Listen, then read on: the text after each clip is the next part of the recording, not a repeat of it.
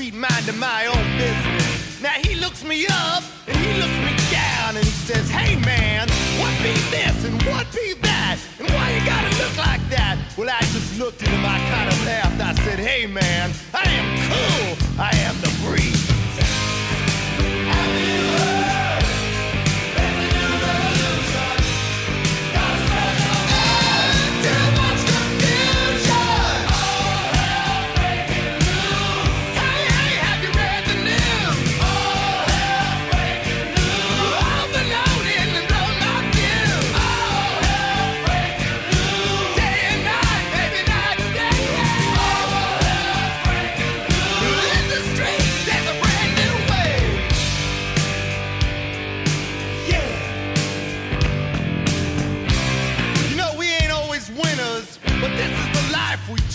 And we won't change or rearrange, and we ain't ever, ever gonna lose.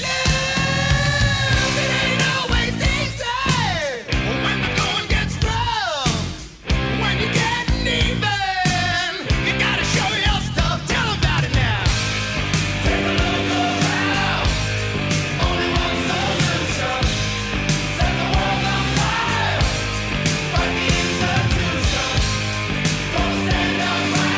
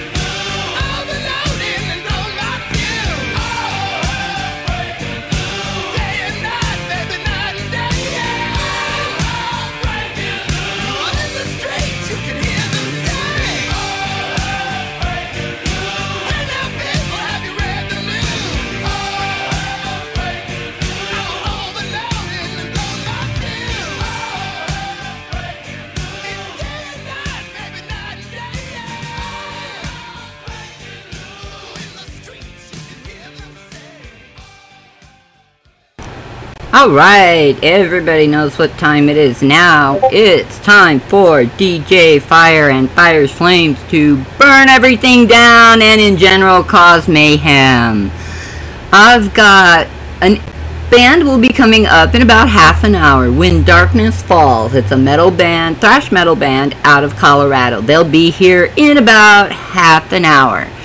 But until then, I've got a double shot of Saint Madness. They're both cover songs. It's Folsom Prison Blues and Comfortably Numb, going out to Big Boss Man.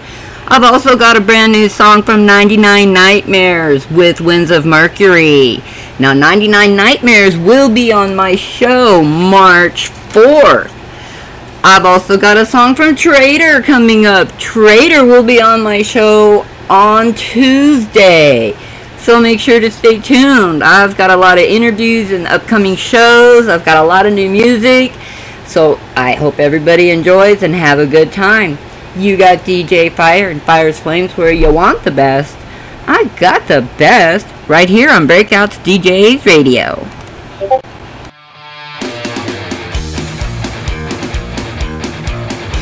I hear that train. sunshine since I don't know when. I'm stuck in Folsom Prison, and time keeps dragging on. But that train keeps rolling on down to San Antonio. When I was just a baby, my mama told me, son, always be a good boy, don't ever play with guns. But I shot a man in Reno just to watch him die. When I hear that whistle blowing, I'll hang my head and cry.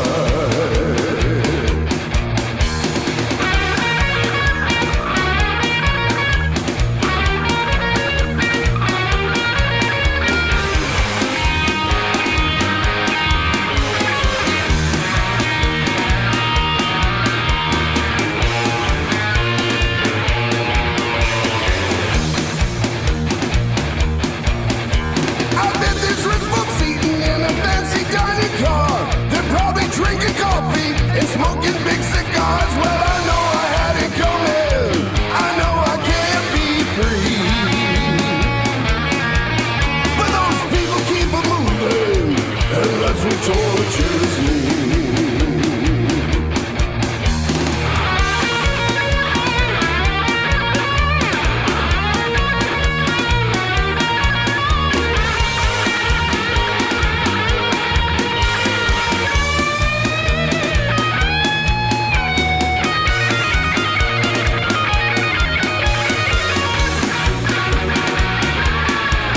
Well, if they freed me from this prison, if that railroad train was mine, I bet I'd move it on a little farther down the line. Far from Folsom Prison, that's where I want to stay. And I let that lonesome whistle blow my blues away.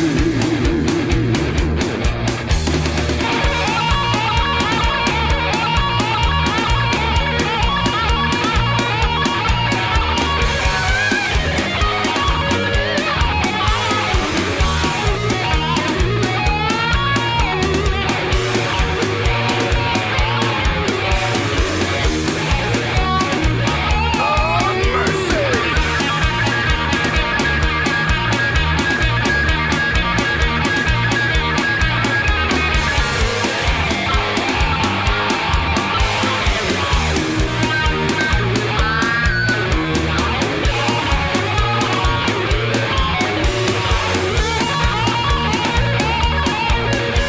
I hear that train a-comin', it's rolling round the bend, and I ain't seen the sunshine since I don't know when.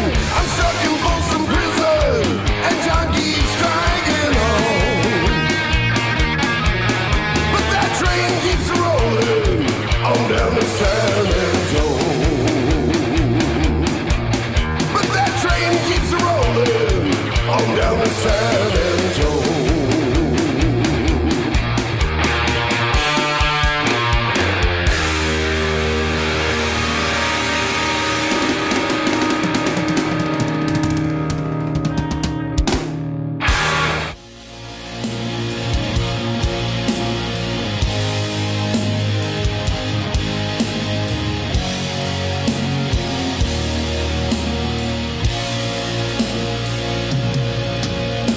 Hello, hello, hello. Is there anybody in there? Just not if you can hear me.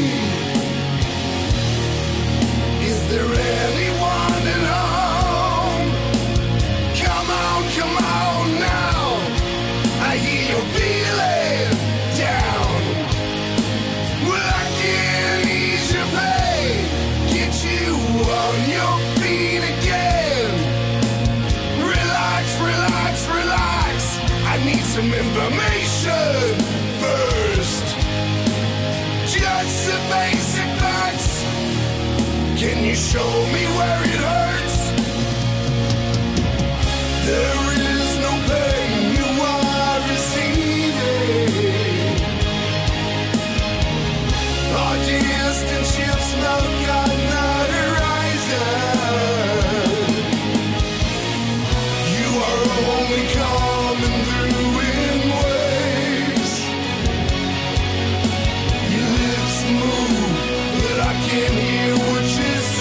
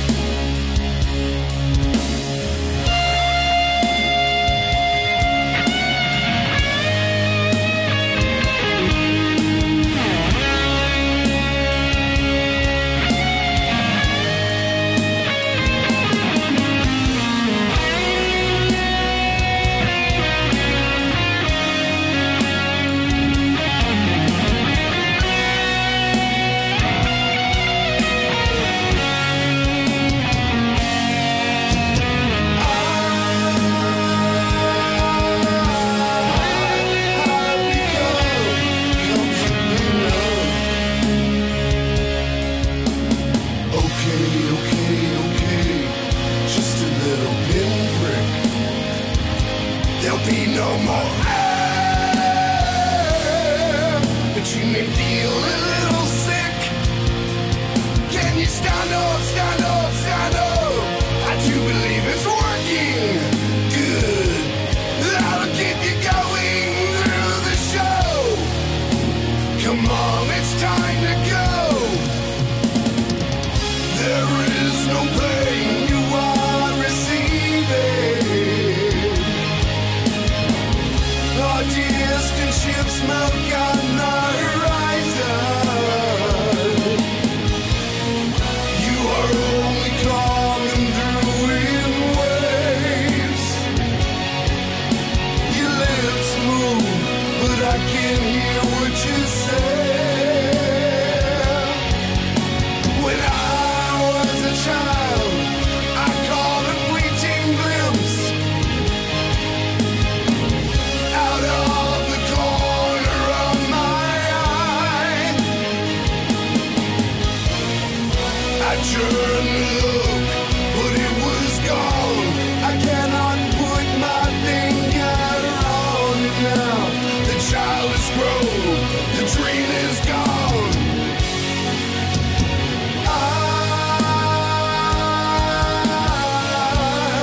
I've become comfortably numb.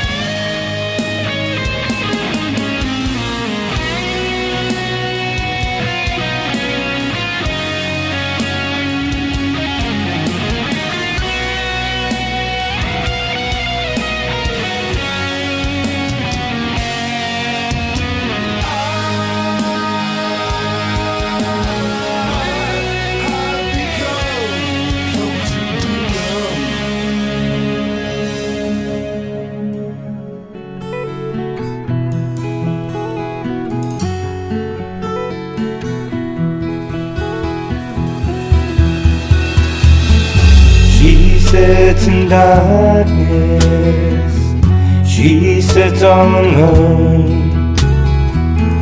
Nothing to look at, feeling all alone. She hides the bruises and the marks on her face. Now she's gone now, left without a trace. She says, hey, it's cold and dark in here. She says, hey, I'm frozen with fear.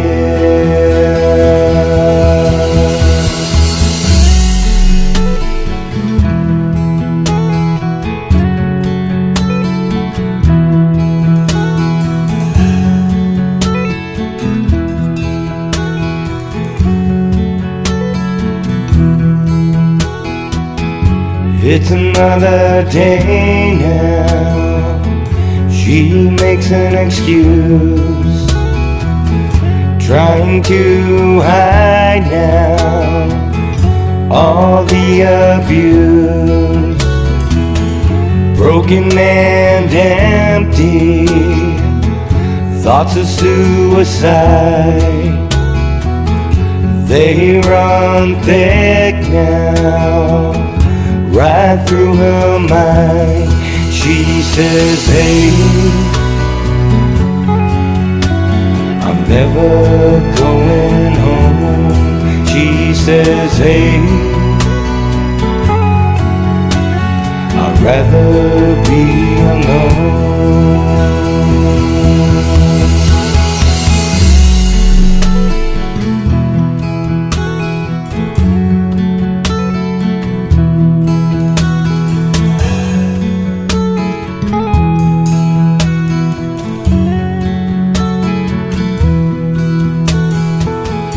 As time goes on, it heals wounds, looking for the light now.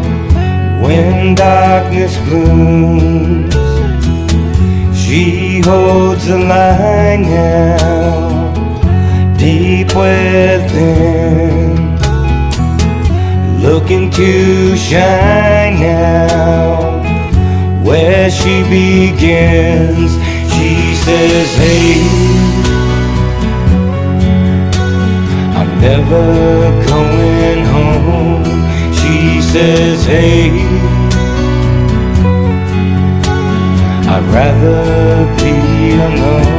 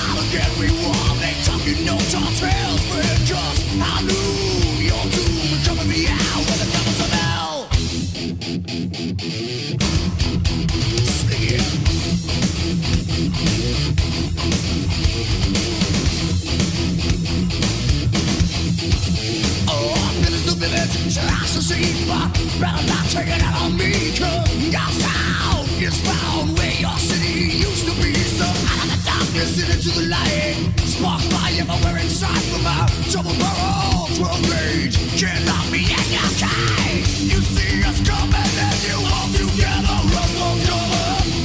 We're taking over this town.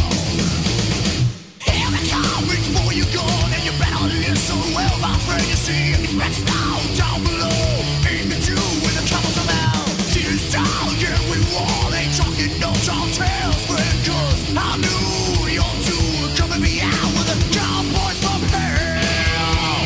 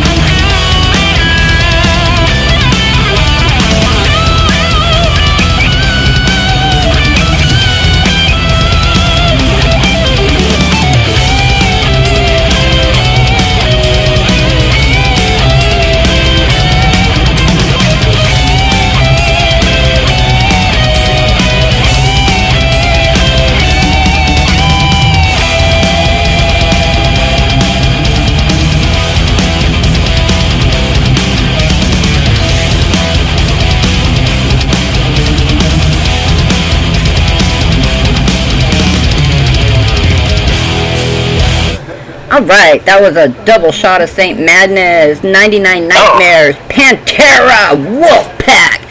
I've got one more song, and then we are gonna have When Darkness Falls live. So make sure to get your questions in, guys, because we will take them on air. But until then, we got one more song. I'm gonna do some Trader. Trader will be on my show Tuesday at 1 Eastern time. They're in Germany, so yeah, my show's a different time on that day. So make sure to check them out too. Here you go. You got DJ Fire and Fire's Flames where you want the best. I got the best. Right here on Breakouts DJs Radio.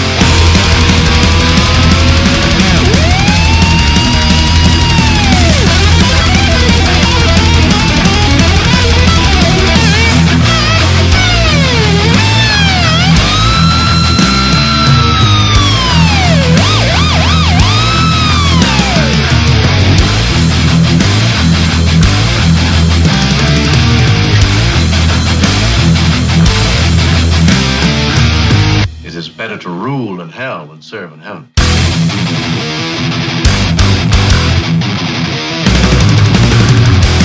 Evil warlords of the past were getting weapons and defeated less. Up and down, the eugenic wars, the killer instinct is nothing force. Vicious government, they never will obey. The banishment of God and the brew of the blood that he made. Awesome. Alright, we are back, and we have When Darkness Falls live. No, we don't have squirrels. The gremlins ate the squirrels. How's it going? What's going on? This is Eli from When Darkness Falls. I'm real excited, more than excited actually, to be on the show and talk about whatever you guys want to talk about. Well, why don't you tell everybody about the band? Like, who's in it, what they play, that kind of thing. Awesome. Well, we've actually had a lineup change lately. We were a three-piece for a long time, a power trio. The group started in 2014 and has been going since then. But since 2020 hit, we actually had a huge lineup change. We decided to actually add a second guitar player, and that's where William Perkins came involved. So now we get to do like a bunch of awesome dueling guitar stuff. We got harmonies like just coming out of every end of the guitars. Like, it's amazing. And also we have a new bass player, and our new bass player is Kayla Pollock. She used to play flute in a band called Enlight. They were kind of like a Celtic band, Oh, cool. Celtic metal band. I think I've heard them.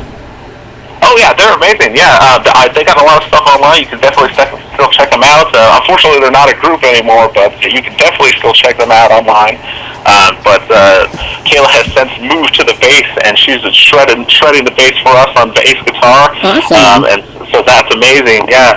The unfortunate thing is, we went into the studio ready to write all this stuff, and we wrote everything. And as soon as we finished recording, our drummer unfortunately decided to bail on us. So that's a very unfortunate event. But we've been working real hard, still practicing every single week, with the tracks that we recorded with, and have also been working writing new music. So we have a whole new album coming out. We have new music. You can check it out at Spotify, YouTube, Reverb Nation, SoundCloud, whatever your fix is, man. Go get it. And we got merch off the Yin Yang as well.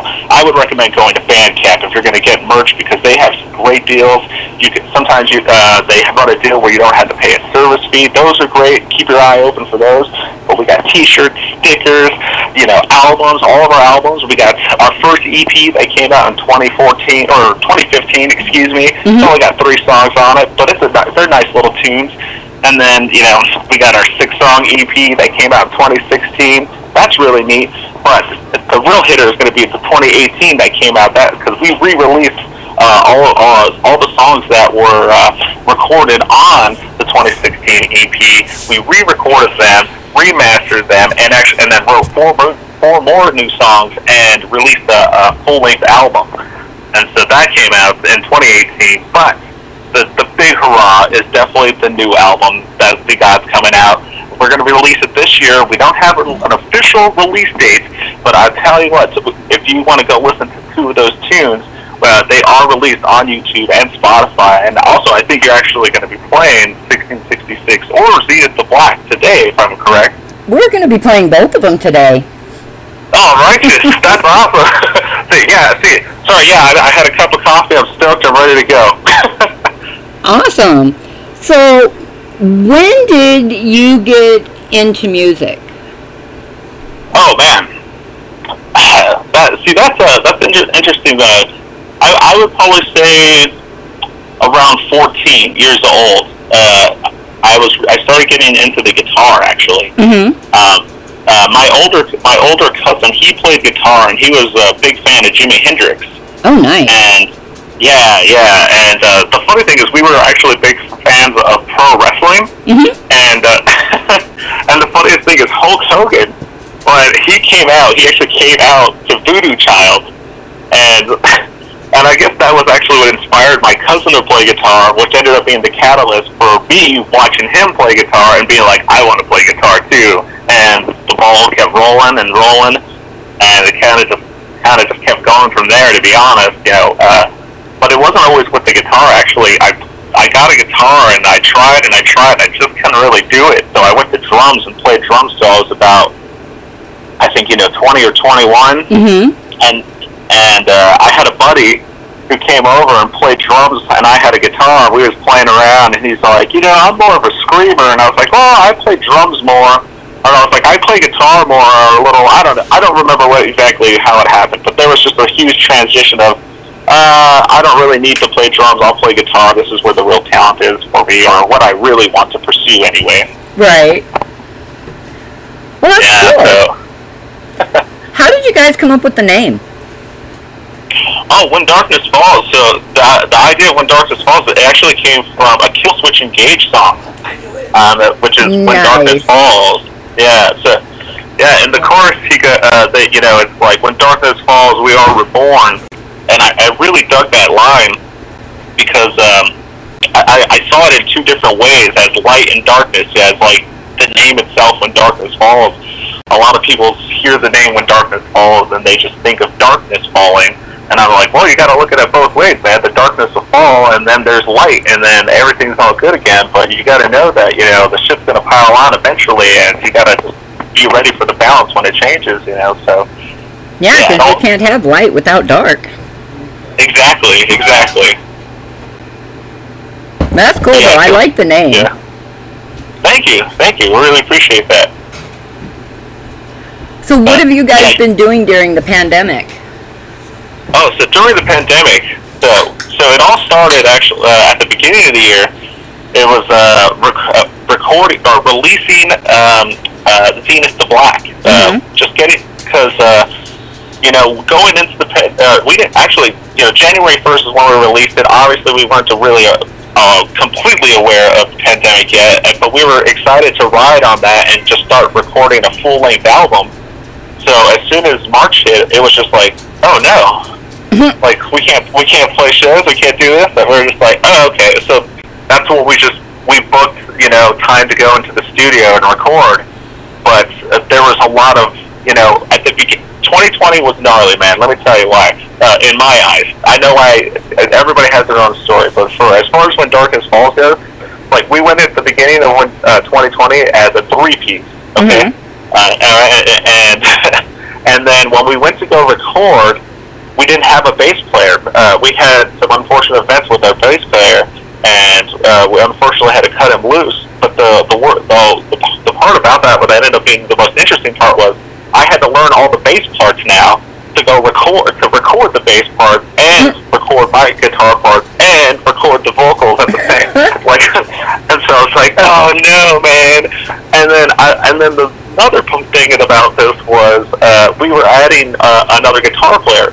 So we had the other guitar player, at the same time that Mackenzie was, our bass player, left the group or wasn't in the group anymore. So we were still a 3-piece technically, but now we're 2 guitars instead of 1 guitar and a bass, or 2 guitars and just a drummer. But Will, who was our guitar player, wasn't really caught up on all the material yet at the time. So I was working my butt off, just getting both guitar parts ready, and as well as getting the bass parts and the vocals, while our drummer at the time, Nate, went in to go do the drums. So there was a lot of work at the beginning of the year, let me tell you. And but as soon as we recorded, as soon as we got the recordings down, and we had the 3 of us. I was me, Will, and Nate, our drummer at the time, and we're like, let's start getting an audition pack set up so we can get up the bass player. And we had several different bass players come and try out, and they did a good job, but didn't really seem to work out end to end, to be honest. And then Kayla, she started learning the songs, and man, she really stepped it up, and we were genuinely surprised. I don't know why we say that, but we were surprised, and she came in and she played the 4 songs that we were having people auditioning, and from there we were just like, let's do this, man. Let's kill it. And we practiced and started building everybody up, with all the songs and stuff. And then I really can't tell you honestly. Well, there were things that I guess that were building up that I couldn't see behind the scenes, I guess, with our drummer. But it was a real kind of a bottle rocket, like boom, it was just bang, and all of a sudden it was just, whoa, what happened? But it was almost kind of like a, oh my gosh, like, was this going to happen? Oh, it did happen. Okay, I'm not going to cry about it. Let's move forward, type of thing, Yeah. So, yeah, you don't see a lot of women who play bass, and I mean, who really can play bass really well. Yeah, agreed. Yeah, that was the thing, was like, she definitely has the intonation, and she has the punchiness in her hands to really make that bass sound the way it's supposed to sound, especially with how aggressive our tone is. We need that bass to be there, but not overtake and overpower everything. That female from Deadwind, she's awesome. Yeah, there's a band in Tucson called Deadwind. They have a female bass player, and oh my god, she is amazing. Oh wow! What was the name of that band? You say? Deadwind. Deadwind. I have my notebook here, so I'm gonna just write this down. I'm gonna check them out. Deddwin. All right, cool. Yeah, I know they're on Facebook. But yeah, they've got their bass player. She is awesome. But you don't see it very often, so it's something that, you see them on stage, and then, okay, I've seen a lot of female guitarists, and then I thought, wait a minute, that's not a guitar she has. Yeah. And she nails it. That's amazing. Yeah, I mean, as far as like a big label band that I can think of that's a big influence to me that had a female bassist for a while was All That Remains. I don't know. Oh yeah, I forgot about that. I forgot about that too, but I'd have to say my favorite female bassist is Emma from Sick Puppies. Oh, I guess Emma in Sick Puppies is female bassist. Oh yeah, I didn't think about them. Yeah, Sick Puppies. Yeah, of course. Yeah, actually, there's actually another group that practices at the place where we practice at Doghouse Music Studios. They're called Backroom Velvet is what they're called. Excuse me. And they have a female bass player. They're more like they're like a alternative rock, metal rock. I don't know how to explain them. They're kind of transitioning. Because we've been seeing them, at the pandemic, but like at the studio, we're all masked up. Everybody has to wear masks. Nobody's, it's got to do the 6 feet type of deal. So we're all kind of like, we all see each other and wave far away, that whole deal. But in our room, you can hear the progression of how they've gone from more rock to like more metal, and I'm just like, well, I'm excited to see what they do. But Backroom Velvet, I don't know if they have any tunes up now, but I know soon they will. So yeah, I'll have to check them out. Yeah, they're awesome. So what is your favorite venue to play at? Oh man, that's a tough question. Anyone that helped? Yeah, I don't know. That's as far. Oh wow, that's a hard one. I guess that's a hard one for me to answer just because I love play so much. So it's I guess almost like do you like play like theaters, or do you like play like more the bar shows more? I guess is where we're at. Because we play like. I mean, the Gothic Theater is probably like the biggest theater we've played, to be honest. But but everybody's so far away. It's just like even if I was to crowd dive, it'd just be like I would have to make such a major leap to get there. Be like Superman. Yeah, no joke. I would have to have like little mini trampolines on stage. But man, So do you do that during shows? Honestly, no. I can't say that I have, because I have my guitar. I have yet to like jump onto any. I could say that I've thrown my guitar on drum sets, or I've thrown my guitar and then ran into the crowd. I can't visually. I can honestly say I don't think I've had anybody carry me around or stage dive or stage crash. Oh, okay. Yeah. Twitch Angry is a punk band in California, around San Diego area, and I know Twitch, when he's on stage, if a mosh pit breaks out, he'll jump off stage and go in the pit. Oh, righteous. Yeah, I think that. When I had my wireless monitor for a while, the MG100, whatever. I don't recommend purchasing it now, but 10 years ago it was awesome. But yeah, I've run into the crowd and jump and do stuff like that, but not too much. I've cabled it up ever since. Yeah, I have my nephew. He's in a local band here called Cyrus, and they used to be Diamondback Shake. And when he got a wireless setup a couple years ago, they're performing on stage, and then you look and you're like, where did Turtle go? And you go looking around looking for him, and he's standing out in front of the venue on the sidewalk. Oh. Still playing, still doing his vocals, everything, and then just kind of walking around, and it's like, Turtle, get back on stage. That's awesome. I figure ever since I started doing just vocals all the time, and When Darkness Falls, I have since thought I was like, the only way I could ever do that is unless I got the boy band headset microphone, and the wireless, and was running around. But I don't know how to make that metal. I don't know if I have to put some studs, going all the way to my face. I don't know. Could put some chains on it, chain it to your neck. Yeah, that's a good idea. I like that, or maybe just a full-on helmet microphone. I don't know. Oh, that would look cool. A helmet with, the mohawk on it? Oh, Oh yeah, with real hair though, so if you can swing it around though. Oh, there you go. You gotta keep it thrash. Oh yeah. See, we got this. We got this.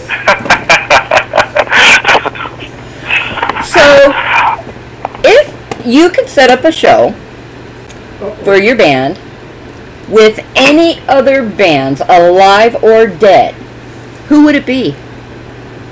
Oh man. Let's see. Black Sabbath. Nice. Pantera. Oh, nice. Man. The Scorpions. How many bands can I? However many you want. Okay. We'll keep it real. We'll try to do just the 4 or 5 bands. Okay. Well, we'll be the 5th band, so we'll do.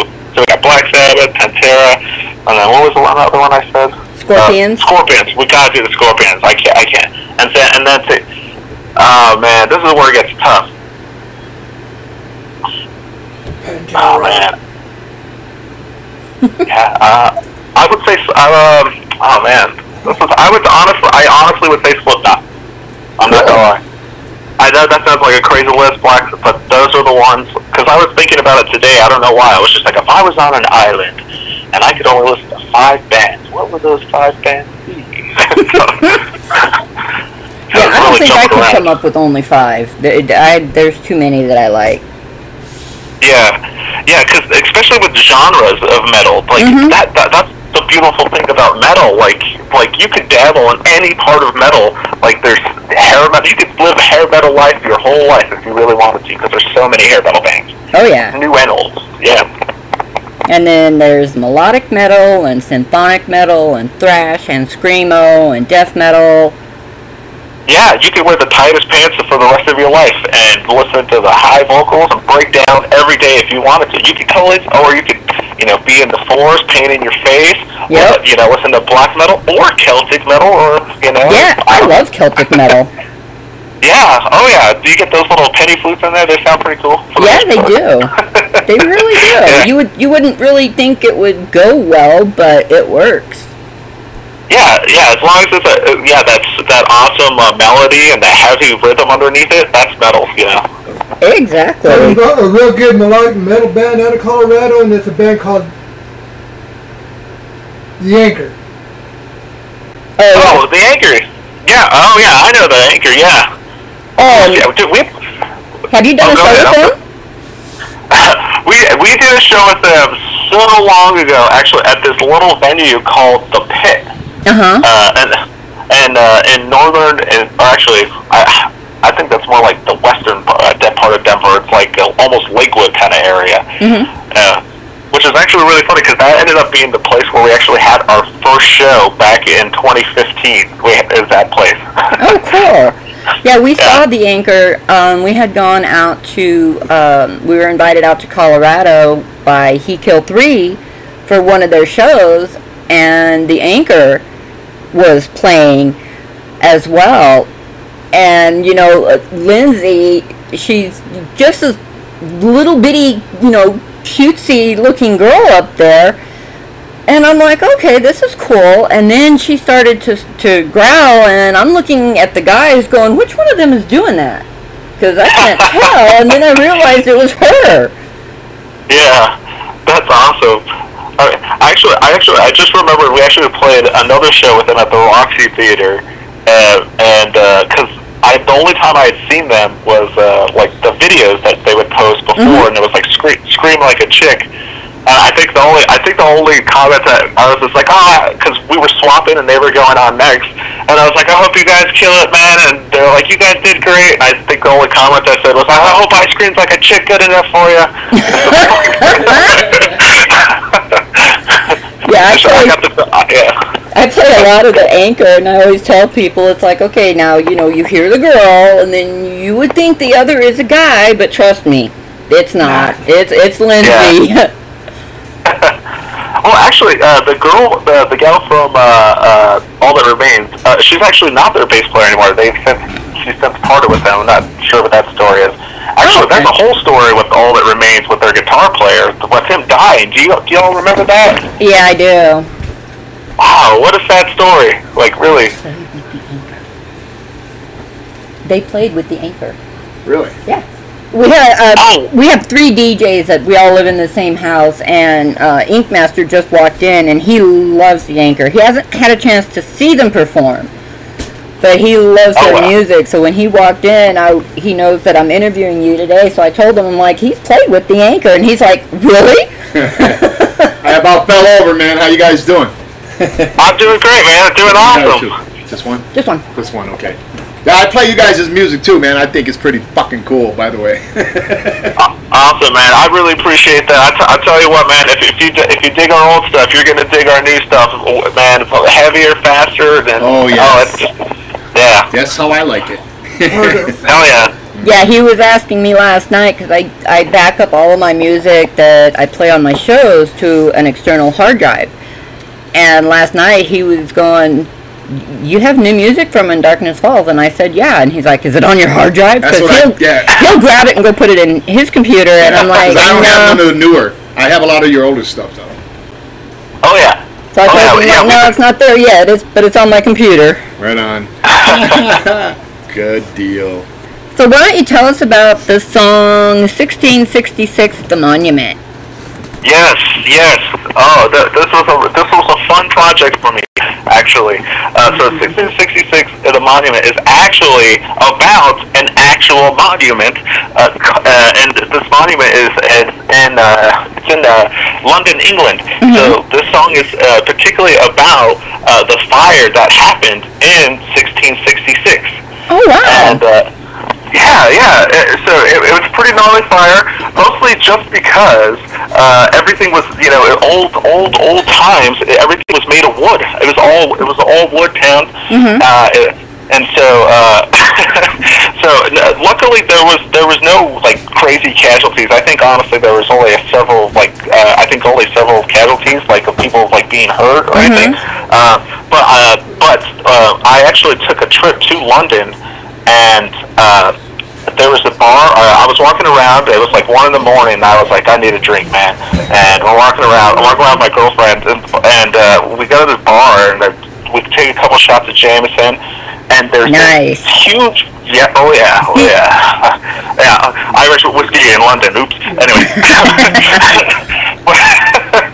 but we walk out of this bar, and there's this huge pillar going 3 miles up into the sky. Oh, and it's just like, what the heck is this thing? Or I think it was 3 miles. I can't remember exactly how tall it is. Excuse me on that one. Well, at least fact check me on that one. But I was looking at this big pillar, and I was like, what the heck is this thing? And there's just like this little sign there, and I read it all. It's just a little basic, a little history telling about the story, about the fire that happened in London, and how it started on a little bakery, and it burnt down a big part of the city because all of the buildings were made of wood. And I was like, this is brutal, man. I was just like, I gotta write a song about this, especially because of the date being 1666. I was just like, it was brutal. It's just cool, just lined up, cool story, this and that, and that's it, But yeah, it's really neat because the lyrics of the songs are very interesting because when I went back to watch several different documentaries on it, it was very interesting because of the time. There was a lot of different reasons why people thought the fire started. So like the church was saying, oh, it's because of blasphemy and blah blah blah, this and that. That's why the fire started. And then the government saying, it's because of these poor people and blah blah blah blah, and this and that. And it's just all this bogus nonsense. Unrealistically, it was just a little bakery that started the fire on accident. They're like, the witches did it. I know it. Yeah, exactly. So there's a lot. So the song is about the fire initially, but in the lyrics, it's all about the different ways of people perceiving the fire. But in the end, it was just a bakery. In the end, it was kind of normal. Yeah, exactly. Yeah, and I think that's the cool. A lot of our songs, is expression of humans' faults, but really getting down to the what the true inspiration of whatever it is, you know what I mean? That's cool. Well, we're going to take a quick break, and we're going to play 1666, The Monument. We will be back In just a couple minutes, you got DJ Fire and Fire's Flames, where you want the best and I got the best. Right here on Breakouts DJs Radio.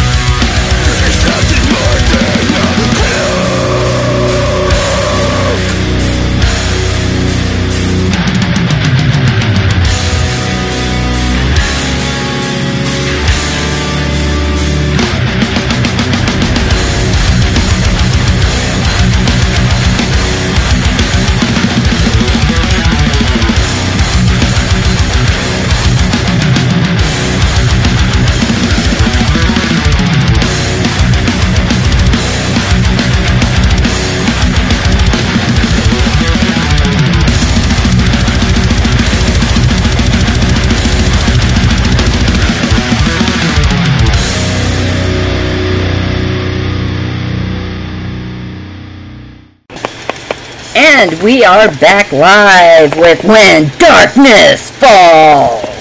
What's up, everybody? And we were just talking about Denver, because these guys are in Denver. Yes, we are. I mean, well, we do a lot of our shows. We're based out of Denver. We originally started in Longmont, Colorado, and we've since migrated to Lafayette, Colorado. And that reason why is because of our practice space. That I have to say them again. The Podcast Music Studios, they've been more than amazing to us, man. You know, they always have toilet paper, first off. And well, that's good. Oh yeah, and they take care of everybody. You know, they hold a good policy especially with the restrictions. Mm-hmm. You know, because they were a studio. You know, they were booking here left or right doing their thing. But when the pandemic hit, you know, everything slowed down. And I give it up for them though, because the folks that still had residency, you know, or that were paying monthly mm-hmm. deals, they were still had. You know, they were still able to get to their studio, but as long as we kept to our strict guidelines, as well as nobody in the studio other than bandmates, right. And only being in the studio for, you know, band stuff, you know, you can't just go to the studio to drink a beer or whatever, you know. Well, that makes sense. But I mean, I know a lot of bands, they go to their studio to practice, and of course, you know, they practice, and then they just kind of hang out and drink and smoke, and then they practice, and then they drink and smoke, and then they practice. 100%.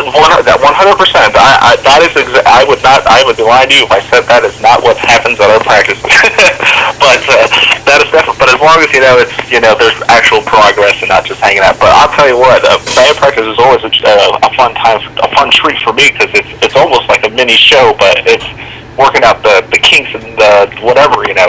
It's always a fun thing for me. Like, you have to be stoked to go to band practice. I can't imagine not being stoked. And I think that's true for most bands. Oh yeah, I would hope. Yeah, so would I. Yeah, you imagine if it was just like a job, you know, everybody just feels tense, you know, because we've dealt with situations like that before, where things were getting really tense, and we're just like, okay, we need to all talk right now and figure out, you know, what's going on. Yeah. Have you guys been on like any types of tours? Yeah. We did one awesome tour actually, and then after that tour was when I realized we should just do Weekend Warrior type stuff, and that's when we started switching to just like going to Albuquerque one week, and then going to like Phoenix, or going here one week, and then just, you know, really making it a weekend deal. And then I found that we got a lot more out of that than doing a tour. Just at our level, to be honest, you know, you know, booking all these shows in a row, like, it's awesome and it's fun to play, but it's just like, without the proper promotion, especially when you're 18 hours away from your home base, you know, it gets tough. But if you are going to play a show 18 hours away, and you have 2 weeks to really pump on that one show, you know, or that 1 week, and then the next week, so on and so forth, you know, it really helps out a lot. But yeah, we've been we played a lot longer and had a lot of fun times. I'll have to say my favorite shows, as far as like doing Weekend Warriors, is when we went up to South Dakota and we played some Indian reservations. Oh man, those were some parties, man. Let me tell you. Well, there were shows. It was like everybody on the reservation. They rent a VFW hall in the city nearest to their reservation. And I didn't understand that was what was happening the first time we went there, and I was like, whoa, this place is packed, man. I was like, you know, and nobody knew who we were until after we played, and then after we played, dude, everybody was so nice. They thought we went home with no merch. That was the coolest thing. Like, and everybody talked, but yeah, going up to South Dakota was amazing. Those were the fun shows. Oh, it sounds like it. Yeah, I know doing a tour, because I've been on the road with bands as a tour manager, because I not only do radio shows, I'm a band and tour manager, and man, they're fun. You know, the shows are fun to do, but all the work, you know, getting from state to state and making sure this is right and that is right, oh, that is just a lot of work and very tiring. Yeah, very tiring. If somebody wanted to book a tour, obviously when things are up and running, we're gonna do it, But we just found what worked for us, as far as like, how can we push it the best we can for our shows, and like, but tours are definitely in the foreseeable, like in the future for us again, man, because we need to hit the road. But oh, awesome! We got to get you down to Arizona. Yeah, that would be amazing. Yeah, we played in Bullhead, Arizona. We played in Albuquerque and then drove all the way across Arizona to get to Bullhead City. That's a drive. Yeah. Oh yeah. The cool part was I didn't have to worry too much about it because I drove the night before. Mm-hmm. So I drove us from Denver or Colorado Springs to Albuquerque. So I was in the safe zone. I was like, dude, I'm gonna drink and hang out, okay? But here's the funniest part, man.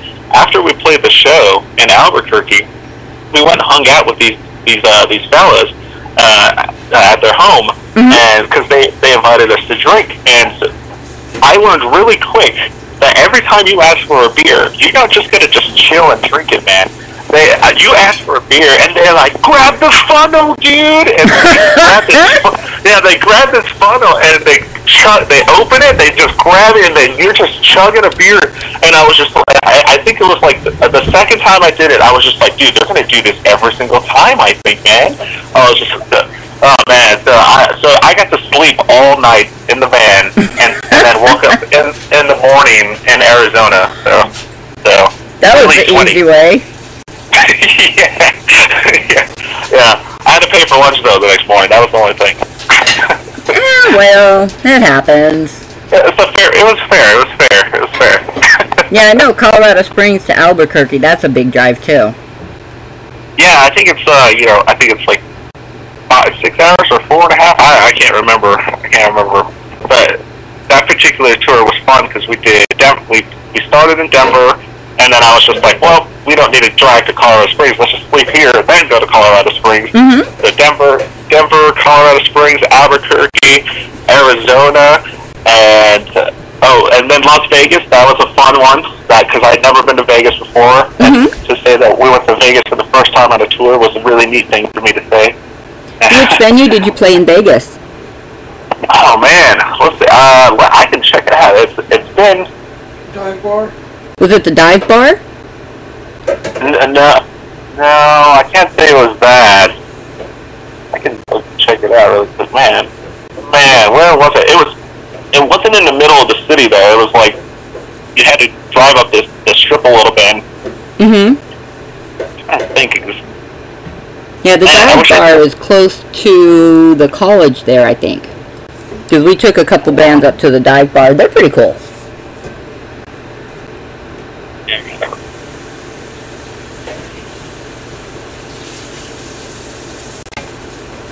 Okay, see, Las Vegas. Oh, it was called the Dive Bar. Isn't that funny? Oh yeah, that was the Dive Bar. Oh, it is the Dive Bar. Yeah, I guess that's where we played. Yeah, it was August 10th, 2018. We were at the Dive Bar.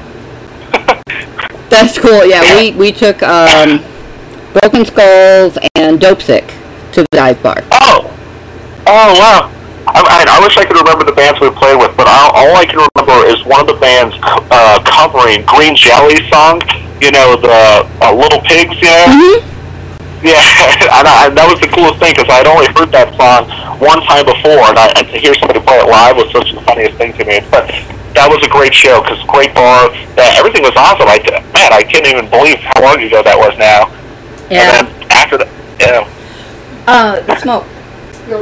What was that one band in Vegas that opened for us at the Dive Bar? Do you remember? Because I think we were there, it was 2017, or it might have been 2018. But there was a band that opened for us, and it was the first show they had ever played. And they were way cool. Oh, wow. But when, when I set everything up, I like to get, I always want local bands, but a lot of times I like to get the ones that they haven't had an opportunity yet, you know, to perform on a stage with some bands that are out on the road. 100%.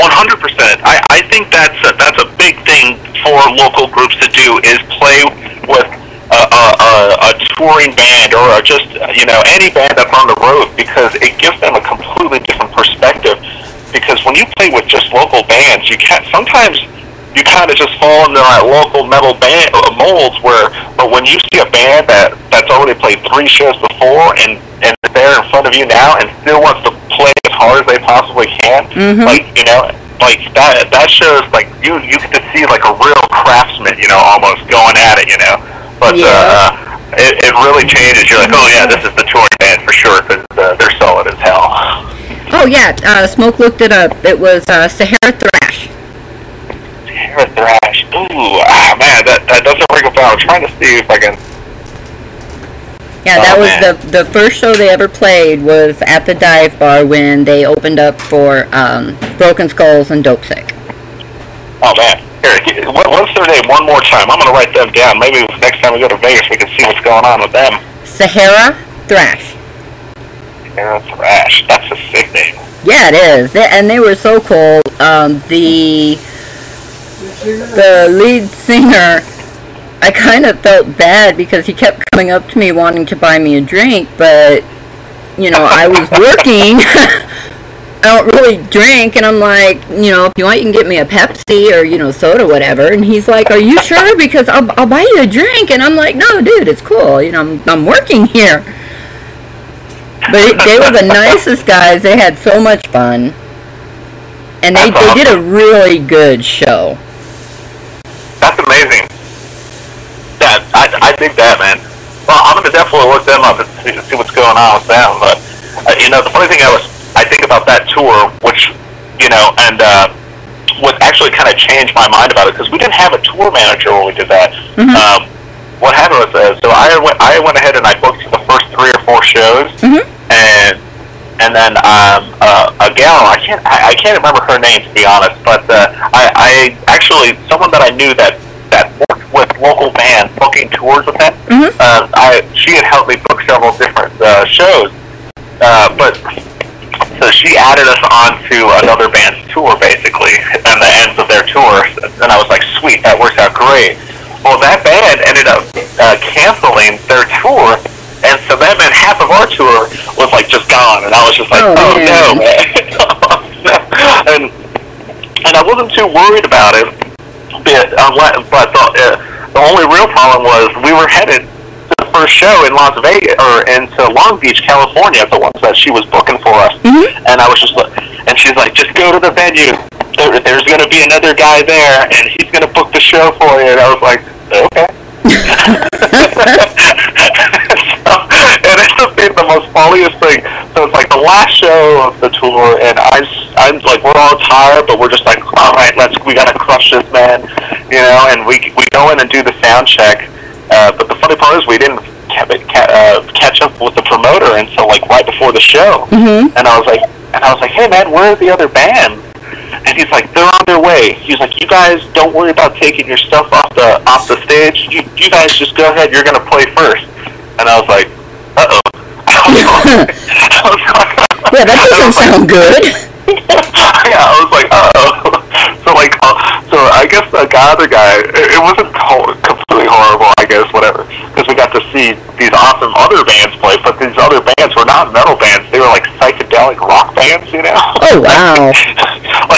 like MC5, you know, kind of stuff going on. Oh, damn. And, yeah, so, like, we play our set, dude, and we're, like, you know, being a ruckus and whatnot, you know? And there's, like, these 4, like, dudes with these glasses on and stuff standing there. And then I was just like, basically we just got, when the show got taken over, the guy didn't know that we were going to be a metal band, and so then he's just like, I don't completely blame him for sticking us in the front. Yeah. But at the same time, I was like, bummer, dude. So that's why I was like, okay, I want to take as much control as possible, especially, you know, when you're going out that far. I was just like, I obviously things are going to happen, you know, but ever since we've just tried to make sure that, you know, if we're going to go out that far, we're going to at least get enough money to buy, you know, a beer or, you know, some McDonald's and at least build a tank to get home. You know? Yeah, well, that's always important. Yeah, because I've, you know, booked some tours and I book shows once in a while, and I won't do anything without a contract with the venue. It's like, no, this is, you're going to feed them, you're going to get them a room, this is what you're going to pay them, and I have it all in writing beforehand, because I'm like, if you don't sign a contract, I'm not going to guarantee we even show up. Yeah, I don't blame you, man, because, like, can you imagine, like, whew, like, well, I mean, I don't even have to imagine, it's already happened, you know, like, yeah. You know, and I'm not trying to be, like, a stickler, because I love it, you know, I love it, it's part of the grind, you know, realistically, you know, it's, because, you know, you can't get fixated on those little bumps, because those little bumps, realistically, only happen every once in a while, and, yeah. And I think it's happened to every band at some point. Oh, yeah. If you're an active band wanting to, like, pursue a music career, that's going to happen. Yep. Now, what advice would you give somebody, say they're just starting a band? What advice would you give them? Oh, what advice would I give them? I think the best advice I'd give them is know what you want to do and be persistent, and don't listen and don't listen to anybody. And that sounds like a weird advice to give somebody, but it's just like, because you're gonna know when to listen. Because when you start a band or when you start anything, for some weird reason, anybody who's never done it or that's mediocrely doing it is gonna try to tell you how to do it right. Mm-hmm. And I think that, and if you have something that's in your heart that's making you want to pursue, like, stepping forward and growing something, then use that fire on your own, you know what I mean? And then I think naturally, all the good stuff or what you need is going to fall in the line of what you need to hear, and all the other nonsense will fall aside. So yeah, be conscious, I guess. I know, and that's tough. Just be conscious and do what you want to do, you know? Well, and it's true. I mean, you know, a lot of bands that I work with, they call me up and they're going, you know what? Our music is not as popular right now as, like, this band over here, and that band over there is more of like a pop band. And I'm like, you do metal. Metal's not the same. And they're like, yeah, but we should change to be more commercial. And I'm like, no, don't. I would say that dude doesn't like their own music. That would be my opinion. Yeah, it's like, don't change who you are. Yeah, like, you gotta believe in yourself, you know, like, that's almost there, you gotta be in your bubble, but, like, know when you burst your bubble and get out of it, because, like, you gotta build what you like, you know. That, I think that's the funniest thing is, with some musicians, they're like, I don't know how to write a song, or I don't know how to do this because, I have too much influence, or, I can't. It's just like, just relax, bro. Like, just put the first puzzle down, and then you can put the next one, and then the next one. You gotta build it, you know. You gotta build it. Yeah, you know, everything. It's, you know, nobody just write the book, dude. You gotta write the first page, and so on and so forth. You know? People want to open up their freaking biography and expect everything to be written down for them. And it's just like, dude, you gotta do the work, man. Exactly. Now, have you ever heard? Because I mean, I hear it all the time, at least once a year. Somebody starts something going, oh, metal is dead, metal died, there's not going to be any more metal, and I'm like, oh, shut up. Metal will never die. Have you heard that before? You know, I hate to say this, but the only thing I ever honestly hear is, like, is when Gene Simmons talks, you know, and goes, rock is dead type of thing. Oh, yeah. I think he's got a whole different perspective on what's happening, you know, now compared to what was happening to him then, but you know, I can't say because I'm not Gene Simmons, I guess, but anyway. Don't want to bash Gene Simmons. DJ Smoke is a huge fan. I know more about the band Kiss that I never wanted to know, because I'm not a big fan of theirs. Oh, really? That's interesting. I mean, I like some of their stuff. Okay. You know, I'm not a huge fan. It's just not your cup of tea. That's okay. Yeah. What's your favorite rock band then? What would you say is your favorite rock band? Oh. From that era, I guess. I don't know if you want to say now or ever. From the 80s? Slaughter, Slayer, Queensryche, Metallica, Quiet Riot. I actually met Def Leppard. Oh, nice. Yeah, me and a friend snuck on their tour bus. Oh, wait. I was 16. Yeah, I was 16, and after the show, we had gone to check out where the tour buses parked at the TCC in Tucson. And we go down there, and there's 3 or 4 tour buses down there, I don't even remember who played with them. And we're looking at them, and none of the buses are wrapped, so you can't tell whose bus is whose. And I'm looking, and I spotted one with a picture of Marilyn Monroe in the front window. And I'm like, that's Def Leppard's bus. She goes, how do you know? I'm like, one of their songs is about Marilyn Monroe. And we ended up sneaking on the bus and scared the bus driver. And he ended up telling the band that we were there and was it cool if we met him. And they were like, if they had enough balls to sneak on the bus, then sure. So we partied with them for about an hour while our friends are looking all over for us to drive home. That's awesome. It was fun. It was definitely something. I probably would do it now. I would probably do it again. I'm about to say I wouldn't do it again, but I'm like, I probably would. What do you got to lose, right? Yeah, well, exactly. I'm like, okay, if I get caught, they're going to throw me in jail. Big deal. I'll go spend a night in jail. It'd be full circle. You'd be like, you remember this one time? And then they'd be like, yeah, sure, yeah. Mm-hmm. And then you'd have a good time. Exactly. But I've always been into music, and I've always helped out local bands, which kind of led me into more what I'm doing now on an international level, not just local. And I just have fun with it. Yeah. But it's not something I ever would have seen myself doing,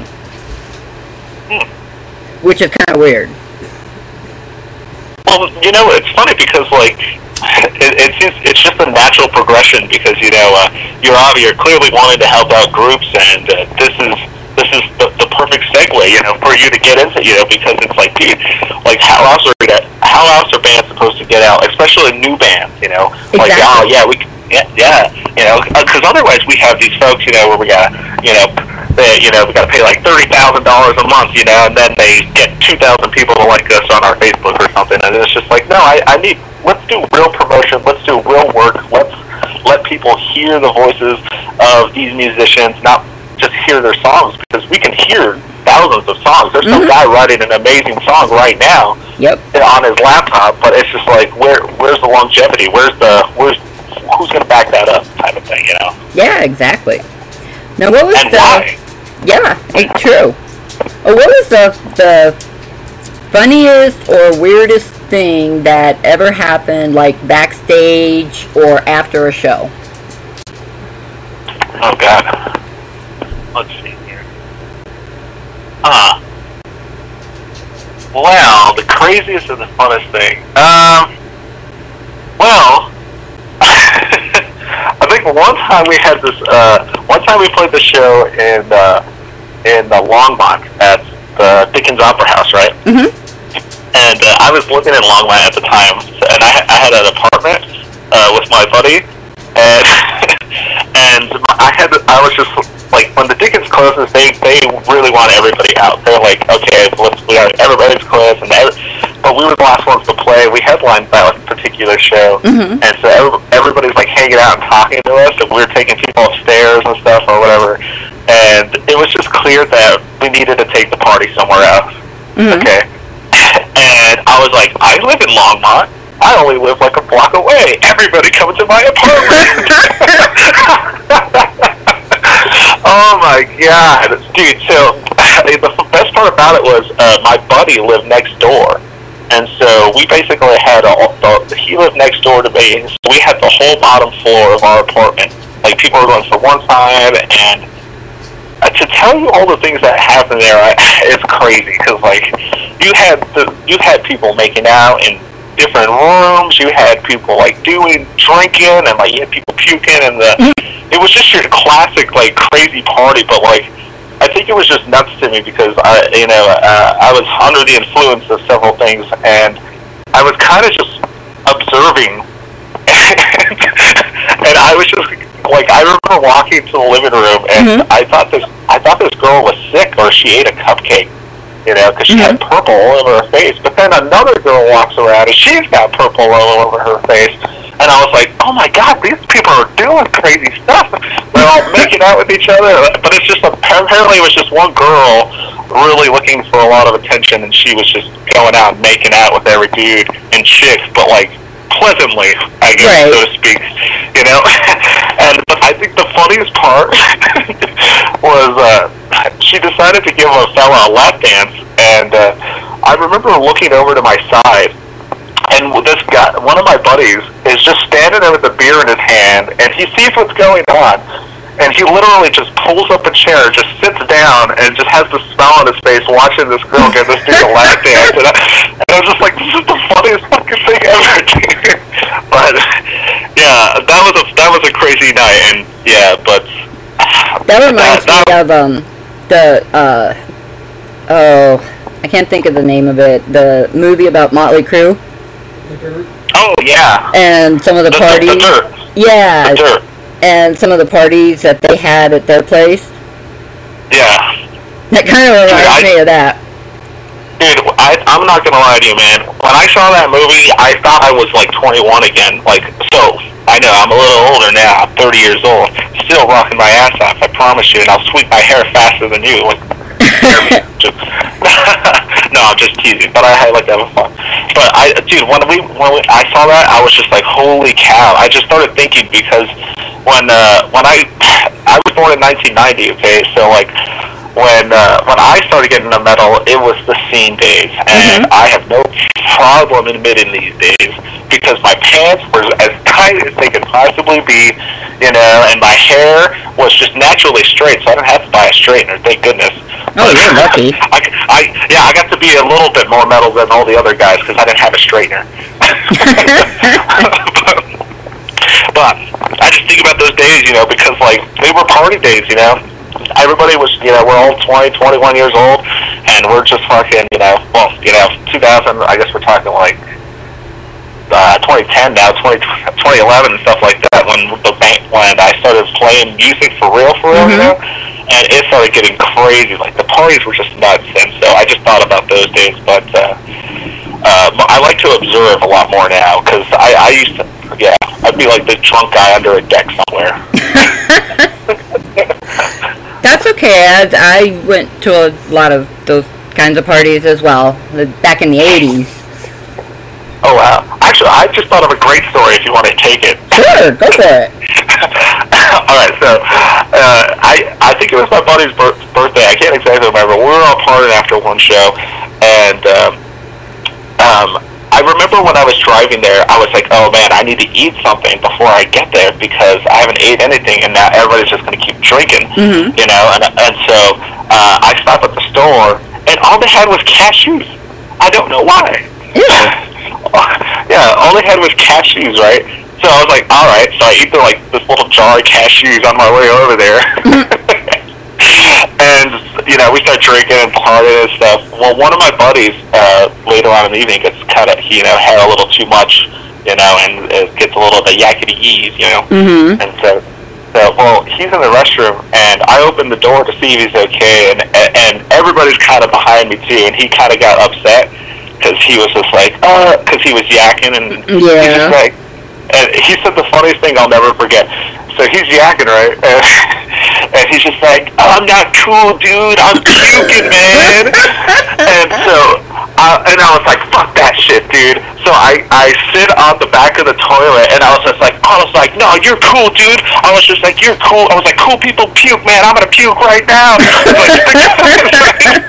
So I stick my hand in my mouth, and and like try and not just making myself and the only thing that's in my stomach is what? These fucking cashews, right? Oh no! And like cashews and beer, so it's like peanut butter basically.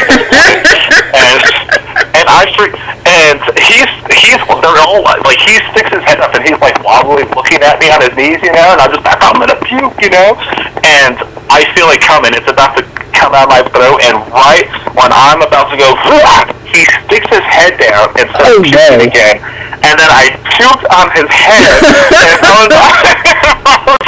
and I was like, no. So yeah. Yeah, that happens.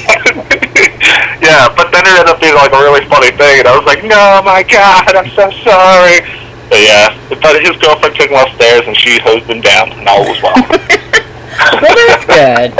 Yeah, we had, we went out to, California to, for Brat Prince's CD release party.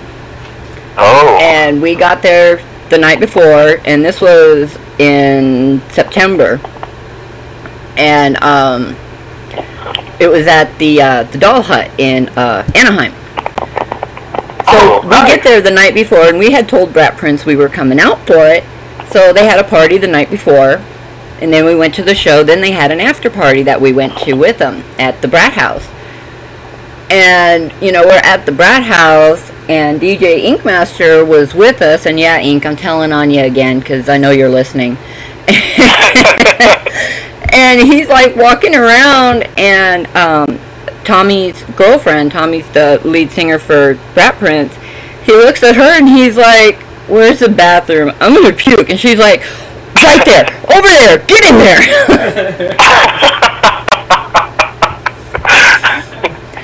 It was a little after that we were like, alright, we're going back to our room because, you know, we got to drive back to Arizona tomorrow morning, so. I think he slept most of the way back. Oh, wow. But that was a fun time anyway, even if he did puke. Yeah. You know, it's going to happen. I know we drink a lot, you know, but you know, if you're going to yak, might as well get it out. Don't be a bumble mess. Yeah, exactly. Yeah. Yeah, oh yeah, I gotta do one more story about Ink, cause it's funny. Yeah, I want to meet this guy, I really dig him. he likes to drink and he likes Kiss, like that's my friend, right there. Yeah, I don't know how much he's into Kiss. DJ Smoke is the one, like, total. DJ Smoke. Yeah. Okay, I apologize. Well, DJ Smoke, he must, what, does he smoke cigars? What's the smoke all about? Was this talking something else? Yeah, see, I got the name Fire in high school because I'm Irish. Oh, okay. And I have a very hot temper. Okay. You know, guys would try to mess with me, and my friends would tell them, look, you don't want to mess with her. You know, you mess with fire, you're going to get burned. And it kind of stuck. Well, a few years ago, cause me and Smoke have been married over 20 years now, and a few years back, we got our first Harley. And he was like, I don't have a road name. And I'm like, Smoke. And he's like, not Smokey? I said, no, Smoke. He's like, why Smoke? I said, you know, where there's smoke, there's fire. There you go. So he goes by DJ Smoke. Dude, yeah, you're the marketer. There you go. Yeah. I see why you promote. It all makes sense. So what happened, I think it was 2018. We were invited to join on the Mushroom Head Halloween tour. Oh, cool. Smoke is, we have a production company, or it's a band tour, it's a full service management company called Smoke and Fire Productions. Well, we call him the photo sniper, because he gets, you know, shots of guys that some people can't seem to get, and he's really good at getting drummers, which, I mean, they're hard to get good shots, because they're hidden. Yeah, you gotta get in there. Yeah. And that was the whole reason we were invited, is they wanted some, you know, stuff done on stage. And He Killed Three was on tour with Halloween that year, and they're the ones who had showed the guys in Halloween the shots he gets, so we got invited. So we jumped on, we did 3 shows with them. We did Tucson, Phoenix, and then we did the Whiskey A Go-Go. Well, the very first show in Tucson, mosh pit, and DJ Inkmaster goes in the mosh pit, and he comes back over because I was running the merch table for He Killed 3 and Dead Superstar, who was also on the tour, because they didn't have anybody to watch it while they're, getting ready, they're on stage, whatever. And he comes back, and his elbow is not where it should be. It's like halfway up his arm. He had fell, and he broke it. He had to have surgery on it, and it was funny because his surgery was on Halloween. But he made it the rest of the other 2 shows. He was like, I'm not missing this. That's awesome. So we still tease him about going in the mosh pit. Oh, did you tell him about that attitude? The mushroom head, I could have went to New York, I would have cost me. Yeah. Yeah, and talking about guys that don't look like they would be in a metal band, the guys in Mushroom Head, when they're not in their stage gear, they look more like they would be bankers or lawyers or something. They don't look like they would be in a metal band they don't even look like they'd be in a rock band. They don't even look like they'd qualify for a boy band. I think a lot of people would agree with that one. Yeah, it's kind of funny. And then they're out on stage and they've got their mask and they've got all their gear on and they look totally different. Yeah, they are definitely pushing the mask thing, and I dig it. Like, I can honestly say with all my heart, and I don't mean no disrespect, but definitely no. I don't know very much of their music. I never really got into them. I think I can name any of their songs, and that's just legitimately because I never got into them. I never studied them.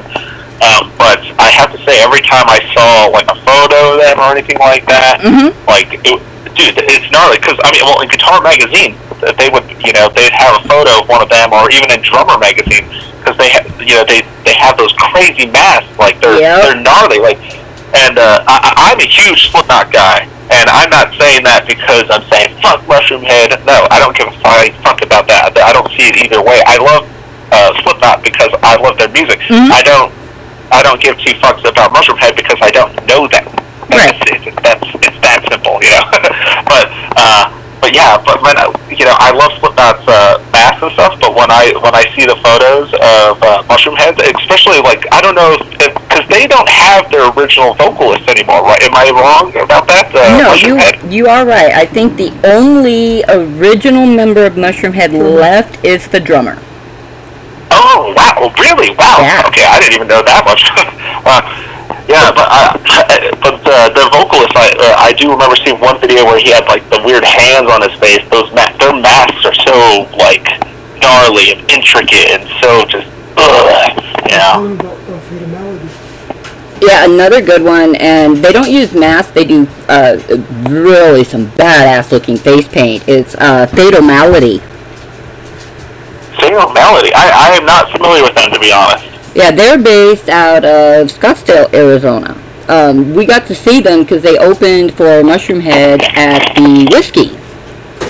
Oh. And I had heard their music before because they're an Arizona band, but I had never really seen them. And oh man, the face paint that they do is awesome. It is cool. Kind of like they look like skeletons. Yeah, they do kind of like skeletons. Oh, really? Wow, that's awesome. Yeah, dude, yeah. Every band that we've been talking about, I've been writing them down. I got my notebook here. I'm just writing everything down. I love with everything that's been going on. I could be like, I'm checking out new bands, blah blah blah. No, I've kind of been doing quite the opposite. I've been just getting self-absorbed into When Darkness Falls, and I mean that in the most positive, correct way I can try to say it, because I just mean I want to write, I want to produce something that's going to be amazing, so when we do come out, we can give folks something worth listening to, and really not just something to listen to, but make them feel something, because that's what music is about, is that vibration going through the body and creating something, creating happiness inside you, or whatever it is, whatever that makes you feel, whatever our song makes you feel, And that's cool. Why don't you tell us about the song Zenith the Black? Zenith the Black. So this is a very interesting song. So I wrote all the music for this song, but however I did not write the lyrics, and which is a very interesting. The lyrics on this song is actually. I guess it's okay to say. I don't think it's wrong to say it anyway. But it actually was a suicide letter of one of our old drummers. Our old drummer. Nothing's happened with him. He's cool. He's still. Well, that's good to hear. Yeah, he's doing his thing. But unfortunately, he was the last drummer of the band, and like I say, it was very. If things were wrong. Things could have been said, but things were very abrupt, and I'll leave it at that, And I obviously wish everybody the best of luck with life and stuff, and that was the reason why I thought we were able to use these lyrics, and because these lyrics they were a suicide. It was a suicide note that he had written, and he gave it to me one day, and because he was dealing with a lot of stuff, and one day, because he was stoked to join the band. He had been in the band for a while, but he quit the band for a year. And when he came back and joined the group, he was just like, "Dude, I'm stoked, bro. Like, I'm happy. Like, this is what I want to do. This is what I see true growth here. Let's grow together. As a band and blah blah blah." And I was like, "Fuck yeah!" And a couple months in, I was working out some new material, and he pulled out this letter. That's when he was just like, "Dude, I want you to use these lyrics in a song." And I was just like, "Fuck yeah!" And I'm down. I was just like, "But what's the name?" And he's like, "Zenith the Black." And I was like, "All right, I dig it." And then yeah. So I can only give my how I feel about music as the lyrics. I sing them and I scream them. But, it's all up for interpretation at that point, for everybody. Awesome. Well, we're going to take another quick break, and we're going to play Zenith the Black. We will be back in a few minutes. You got DJ Fire and Fire's Flames, where you want the best. I got the best. Right here on Breakouts DJs Radio.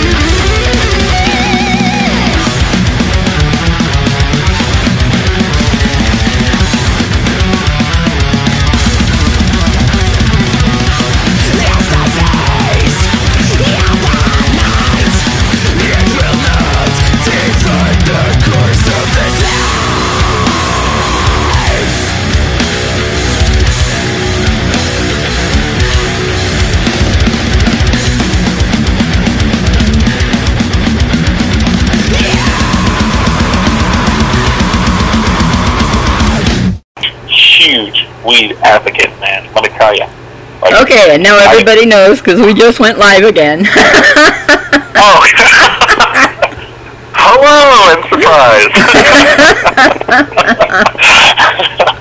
But it's true. It is true. I dabble in the marijuana. Yeah, I'm like, I've been smoking it since I was 13, and I'm 54. I am not stopping at any time soon. Yeah. It's not going to happen. Dude, I think of like funny stories, man. Like all the I've smoked pot for quite a bit, man, and not only it just like relieves true anxiety, like, and I mean that with all the best, because I'd be like, my anxiety or my head hurts. It's just like, you know what? When I wake up in the morning, I feel like my brain just fucking was thrown at the wall, and it's like paint just like trying to just like figure itself out. But no, I take a poof, I take a hit, take a dab. I've been dabbing it up lately, but like dab, dude. Ink Master likes that. Oh yeah. He likes the dabs. My sister got him hooked on that one. Oh yeah, I don't blame him, man. Yeah, dude, it's just straight brain, like boom. Yep, and like I said, thankfully now in Arizona it is legal. That is amazing. I'm gonna clap for that one, because I think that's amazing. I think it should happen all across the board. Hopefully, within time it will, but I'm sure it will be all the way across the board. Yeah. Did you hear what they did starting this year in Oregon? I did not. Yeah, heroin and meth is now legal. Oh gosh, I did hear that. I thought we were still on the topic of marijuana, but I did not think about that. I wasn't thinking that broad, but like, wow, yeah. Isn't that interesting? Of all the states. Yeah, exactly. But plastic straws are illegal, so I'm thinking, man, they must be driving people crazy up there. I can't imagine what's going on over there. Yeah. I can't even think. Kind of like, what were they thinking? Yeah, I know. I was just like, is there clinics? You get a medicinal, can you get a medicinal heroin or a medicinal meth card? How does that work? I don't know. I have no idea. I always thought it was funny. People are like, marijuana is a gateway drug, and I'm like, yeah, to McDonald's, or Jack in the Box, or your fridge. Yeah. And it's like, yeah, you may go to all three of them at once, but you're still going to be happy. Exactly. And then I had saw the meme on Facebook a while back, and it's like, drunk drivers run red lights and kill people, and pot smokers will sit at a stop sign waiting for it to turn green, and I'm like dying of laughter going, I've done that. Oh yeah. Oh, it's just so sitting true. there and everybody in the car, and finally somebody goes, why are we just sitting here? And I'm like, I'm waiting for, never mind. Exactly. Yeah, alcohol is definitely going to be the bigger bang, as far as like what's going to hurt you. Yeah. Marijuana. And that's the funny part is I do drink. I'm a drinker. I love to drink a lot, but I'm not gonna try to defend my drink. I'm not gonna try to. But it's like realistically, it would be like if I had to stop one, I would stop drinking and I would smoke weed all the time, because I know I would most likely live longer and I'd be happier. But there you go. Yeah. Yeah, I'm not really big on drink. I mean, I do like to drink once in a while, but I kind of have expensive taste. Like, I like Crown Royal. Oh, I see. I like Goldschlager. Okay, all right. Eli, I just sent you a friend request on Facebook. Did you catch that one? No, what did you say? DJ Smoke said he sent you a friend request on Facebook. Oh, damn. Okay, I'll accept it right now. Watch that. Oh, and we have a comment from Garfield in our chat room. He goes, weed, yum. Go, Garfield. Dude, I say, if you haven't tried it, give it a shot. If you don't dig it, that's okay. Yeah, exactly. Yeah. I had a friend of mine in high school. She would go to parties with me all the time, and she preferred drinking over everything. That was her thing to do. And, you know, we would be up in the mountains, and she's stumbling around, and I'm thinking, you know, this dumb bitch is going to fall off the mountain. So I would take her to my car, and I would put her in my car and lock the door. And I would tell her, you can't come out because I'm locking you in. And I would shut the door. No, thank God, well, actually not, because it would be hilarious to have gotten this on video. People would be walking by my car, and she'd be pounding on the window, yelling, hey, let me out, I'm locked in. And I was like, yeah, okay. Yeah, that's the difference. Yep. Oh man. Yeah, it's a funny thing. It's funny for me to talk about it, I guess, because like most folks, who hang out with me or know me personally, that they would know that I'm gonna offer a smoke and I'm gonna offer a drink, but I'm not. But if I'm gonna advocate anything, it's definitely gonna be the marijuana because it's awesome, man. And there's so much to it more than we can imagine. But I don't want to be that pothead that's like, weed, man, it fixes everything.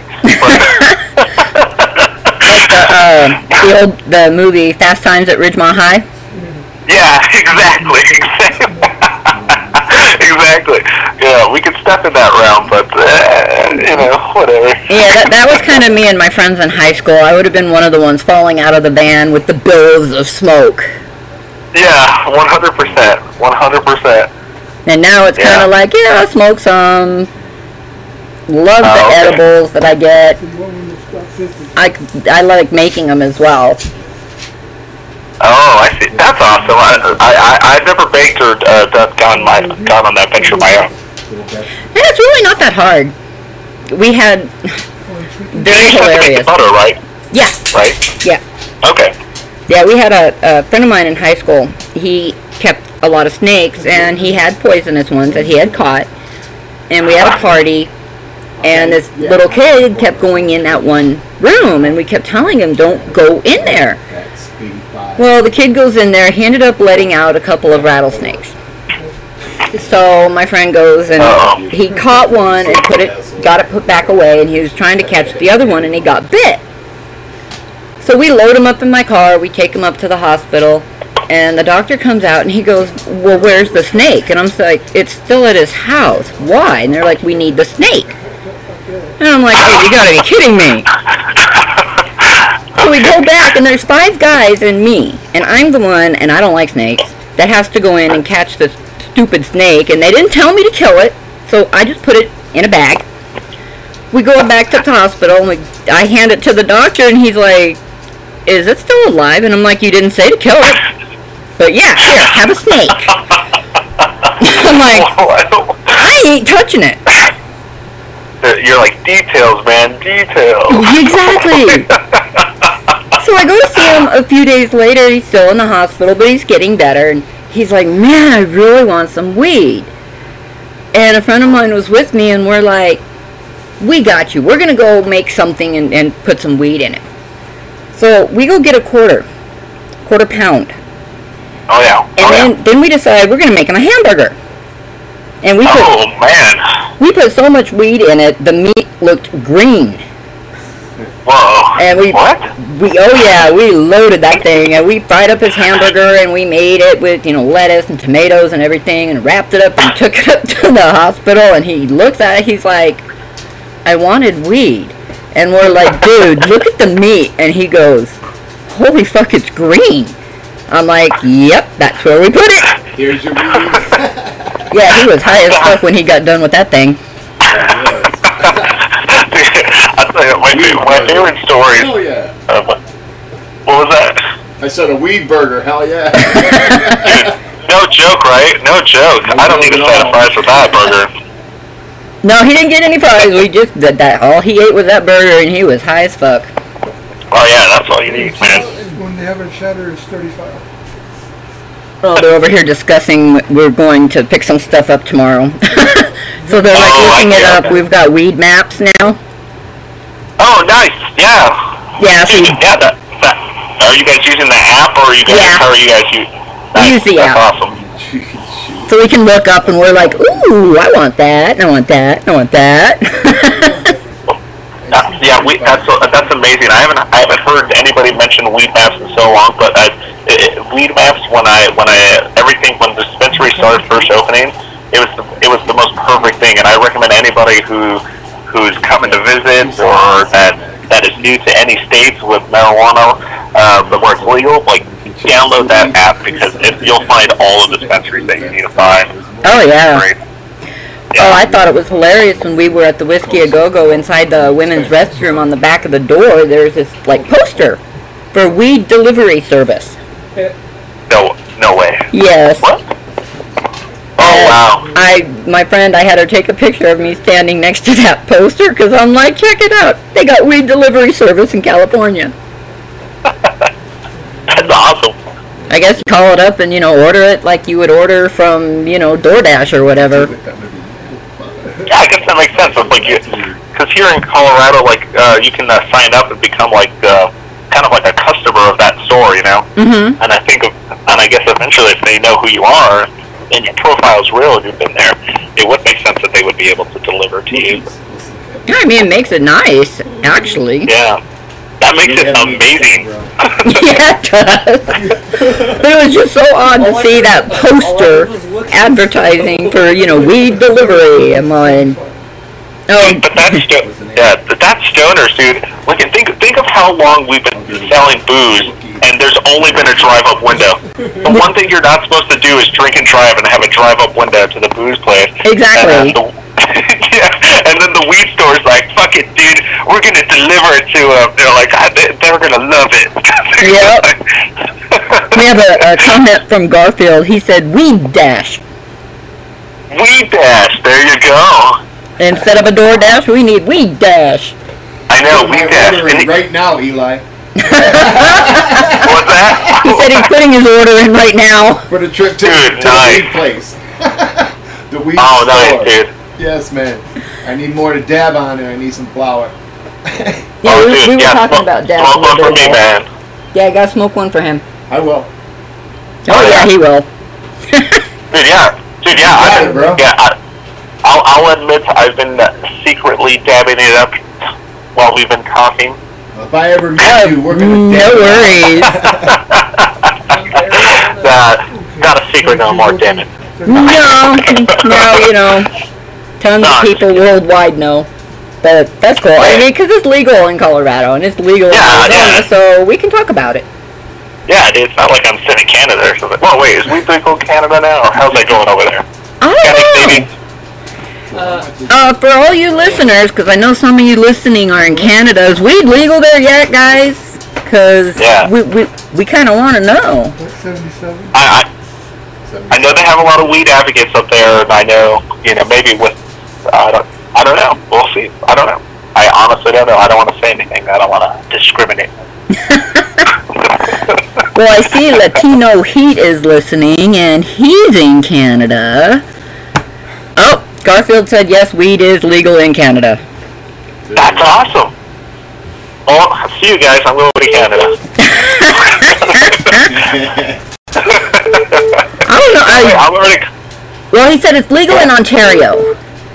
Oh, okay. Ontario is a cool city, right?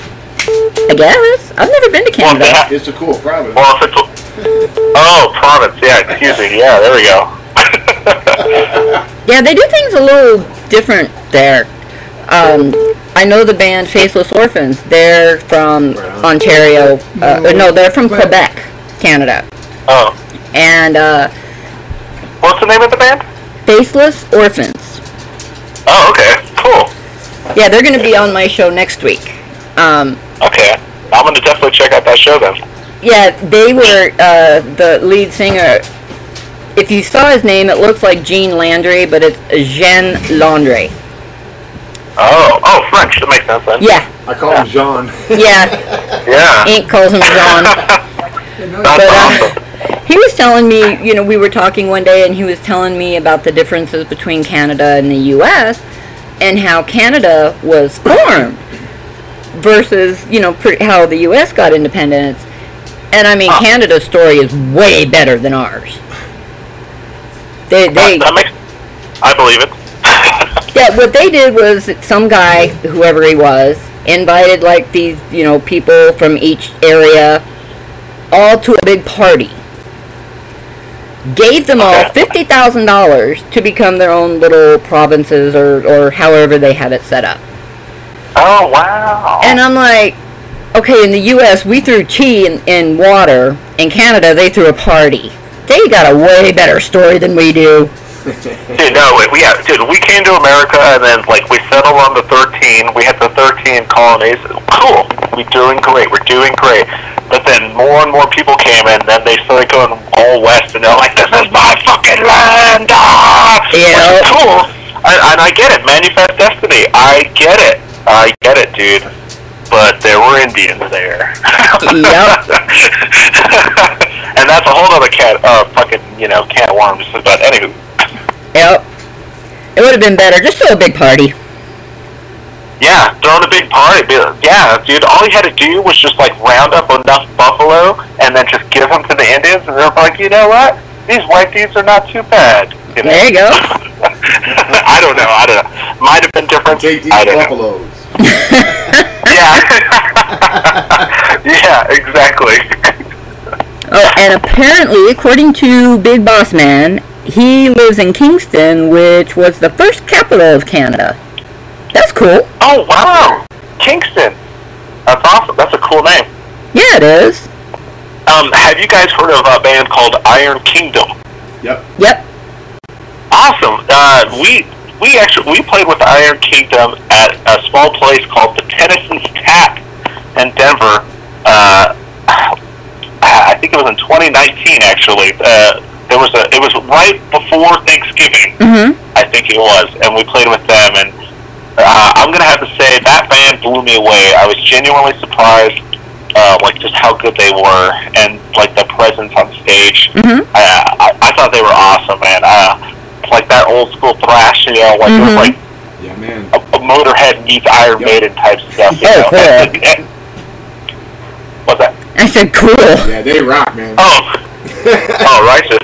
And they got a gal that's playing the guitar as well. Mm-hmm. I'm trying to remember. I can't remember her name right now. Actually, I can't remember any of their names. But yeah, but that was a great show. And Iron Kingdom, if you're up in Canada, man, check them out because those guys are great. That's cool. Let's see. We have a comment from Big Boss Man. He said, Sir John A. MacDonald was the first Prime Minister.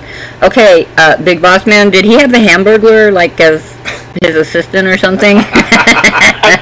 And you had to know that was coming. Yep. I knew it was. I was sitting there rapping before she said it. I knew it was coming. And then he has a question for you. He asked if you've ever heard of Tragically Hip. I have not. Tragically Hip. I don't know if that's a metal band. I don't know if that's a deathcore band. What's going on there? I have no idea. It's a band from his hometown. Sounds like a bunch of if I had a band, but not a boy band. But what we did was instead of singing, we went out and just break danced. You know? Mm-hmm. That's what the name of my band would be. Like Tragically Hip. There you go. Yeah, that would kind of fit. Yeah, I dig it. But I am going to look at this band. Oh, he says they're a rock band. Oh, that's awesome. Tragically Hip. Yeah, there's a lot of good bands in Canada. Faceless Orphans. Oh my God. And I play their music all the time. I could probably name more Canadian wrestlers than I could name Canadian bands. Uh-oh. Latino would bury you on that one. Yeah, Latino's into wrestlers, and he's in Canada. Yeah. Oh, nice. That's awesome. Hey, listen, as much as I'm into wrestling, I even have to give him his props, and I'm way older than him. So, yeah, he knows shit I don't know. I'll give it to him. Yeah, our station, there's, DJs from, all over the world, basically. Yeah. As well as listeners. That's amazing. And we're all on one station. We have one from the UK. Huh? We have one in the UK. Oh, we have one in... Dixie. Oh, that's right. She is in the UK. Hey, do you guys, speaking of Canadian groups, I guess, do you guys ever listen to Fozzy? Yes. Chris Jericho. Yeah. Ozzy. There we go. Judas. That's my guy. Yeah. I'm a calm, man. Yeah, they did an awesome cover of Over the Mountain. Oh, yeah, dude. Yes, they did. They have a bunch of great covers that they've been posting, actually. I was genuinely surprised. I was like, wow, they're doing Judas Priest covers. Yes, they're doing Scorpion covers. Yep. They're going all over the spectrum. Respect, dude. Yeah, I never thought Jericho because I didn't know he could rock, man. I love it. Did you see when he got like that tweet thing with Sebastian Bach? And Sebastian Bach was saying he was lip syncing. I was just like, Jesus, dude, shut up, man.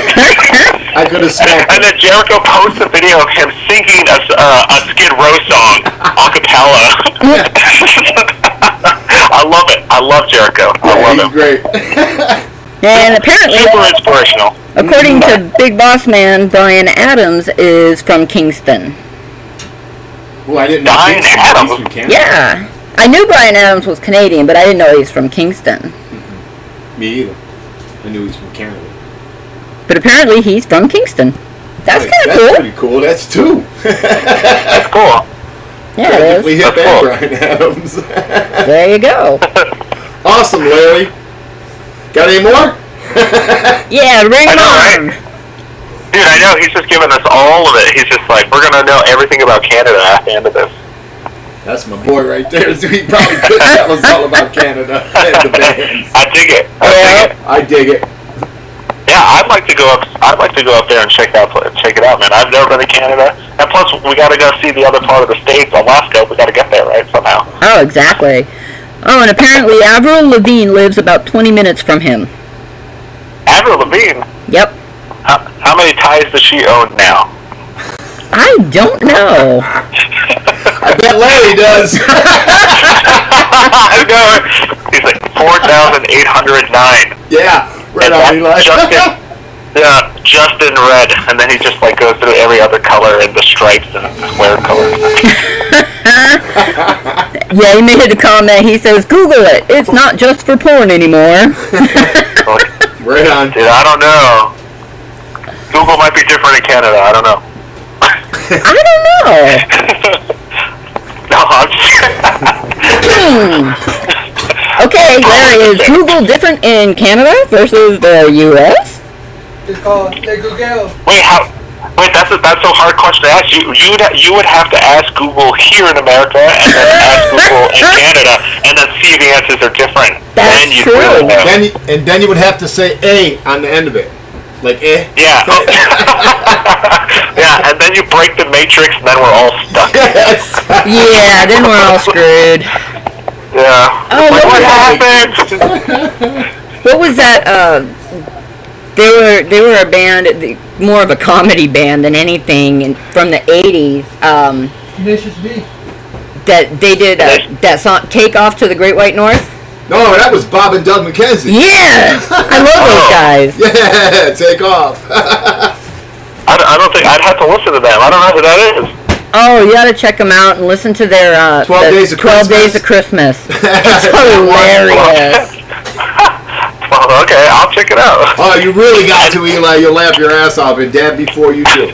Yeah. Oh, yeah. I will, I promise. That's a guarantee. Yeah, they are funny. Oh, God, I remember listening to them in the 80s. To Take Off to the Great White North. Dude, speaking of, I mean, I don't know, like, because we're talking 80s, I'm thinking hair metal, but Steel Panther.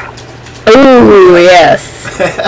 Dude, when they were coming through, or when they broke through, or, man, I couldn't help it, dude, because it was too good. Like, the riffs that Satchel writes and everything, and then, like, and it's just, it's just yummy. The later stuff is really good, too. It's been a little more rocky, like, yeah. Maybe that's because they're hanging out with Corey Taylor a lot more. I don't know. But Could be. Yeah. So what was the first concert you ever went to? The first concert? Oh, the first concert I ever went to was Mayhem Festival 2008. Nice. Yeah, and that was because Slipknot was. I was a huge Slipknot fan. I am. Hell yeah, dude! Horns up to it, man. Like I'm a huge Slipknot fan, dude. And the funny part was, like, I was playing guitar and learning more about music, and and my cousin had showed me a Dragon Force, and this is before the whole Guitar Hero explosion thing, you know. And I was just like, Dragon Force, and then and it was so rare. So I knew the Dragon Force, I knew Slipknot, and then obviously I knew Disturbed was going to be on the bill. But then it was so funny. Like, I was kind of a weird kid, you know, and you know, when you're a weird kid, we're all weird kids, you know. And, you know, and you're yeah. Well, like, I could, like, with Google, like, these weird videos and shit, like, you know, like on Rock.com, like people's hands being cut off, and then leading into, like, just like the word suicide, we'll just leave it at that. Right. And then, and in my young days of just trying to find suicide, I would Google the word suicide, and that's how I discovered the band Suicide Silence. And they happen to. I know it's kind of morbid and gross, but it's true. But that's how I discovered them, and that kind of, like, you know, doing that, like, they kind of, like, changed me from wanting to, like, I don't know, watching graphic things on Facebook and, or not Facebook at the time, but, like, weird shit on weird websites and stuff like that, and like hearing, like, this music that was compounded or composed in a different way, in a more disruptive way, helped me really get away from wanting to it be visual and, like, really having an outlet, because when you see, like, photos and weird shit like that, it doesn't really fix anything. It kind of just feeds into a frenzy. Right. Yeah, and music's always been a release, and that was kind of how that happened. And when I went to that first show, all those fucking bands were there, and I was like, I gotta go. Well, I read something recently. They've done a study. I mean, they've done multiple studies on metal music. But the most recent one that I read, it was saying that people who listen to metal music are generally happier. They have lower blood pressure. They have a better heart rate than listening to any other type of music. Yeah, I've seen different articles like that, and I would have to agree, because a lot of the big thing that metal helps with is, for me personally, you know, it's aggression and you know, and just any kind of angst, you know, that can still build up inside your body. Like, it has to be released, and to let it out musically and just feel a feeling, and, like, you know, I think that's why people, you know, get into, like, cutting and shit like that, is because they need to feel, like, the cut is the release. That's they're like, they have this feeling inside of them. They're like, fuck, what is it? I don't know how to express this feeling. And so they cut themselves, and they associate that cut, that feeling, with the release, that feeling something. And it's just like, dude, music can be that release. You just got to be reached. You just got to see it positively. And so that's just how I've always seen music. Yeah, and that, you know, and that's how you look at it too, because it's like, I get that from listening to music. You get that from performing music, making music, and you know what I mean? So that's a pretty cool thing you just said. You just compared listeners and musicians, and what we both get out of what you do and what we listen to that you do. Yeah, 100%, dude. You know, and it works both ways. You know, with me, I think, you know, for a performer too, it works the other way too, because, you know, like, I'll hear sometimes I'm writing stuff and I feel a little lost, and sometimes I just have to listen to a tune that makes me feel the way, you know, makes me feel like the way I want to feel, like happy, anger, whatever it is, you know, the release. And so it's music is such a beautiful thing, man. Like, yeah, man. Whether you're creating it or listening, like, wow, it's amazing. Yeah, it is. Well, they say music heals the soul. Yeah. Oh, yeah. There's a artist. He does techno music, and he does all of his own beats and everything on his computer. He is autistic. He was considered low functioning autistic, and then, you know, he was starting to listen to music that his parents would have playing or whatever. And the music is what helped get him to where he was talking, and now he's considered high-functioning autistic, and he's still putting his music out there, and he's like, he tells people it saved him. Wow, that's amazing. Yeah, he's good. Yeah, I love his he's music. good. He goes by Dagobah. Oh, that's cool. The name alone, man, just grabs you, don't it? Yeah, that's sick. I like that. That's Me sick. too. Yeah, I play some of his music on my shows as well. I have as well. He's an awesome kid, and he's all about, helping other autistic kids to not feel like they're limited in any way, because they're not. They're only limited by the people around them, usually. Yeah. That say, "Oh, you can't do that. Oh, don't do that. You'll get hurt. Don't do that." Yeah, they put them in a bubble. It's just like right. And if you kind of just let them go and be them, you'd be surprised. Yeah, 100%. Yeah, when it comes to stuff like that, it's tough, because people with autism and stuff like that, they're not always, obviously at the beginning, they're not always able to express themselves correctly, and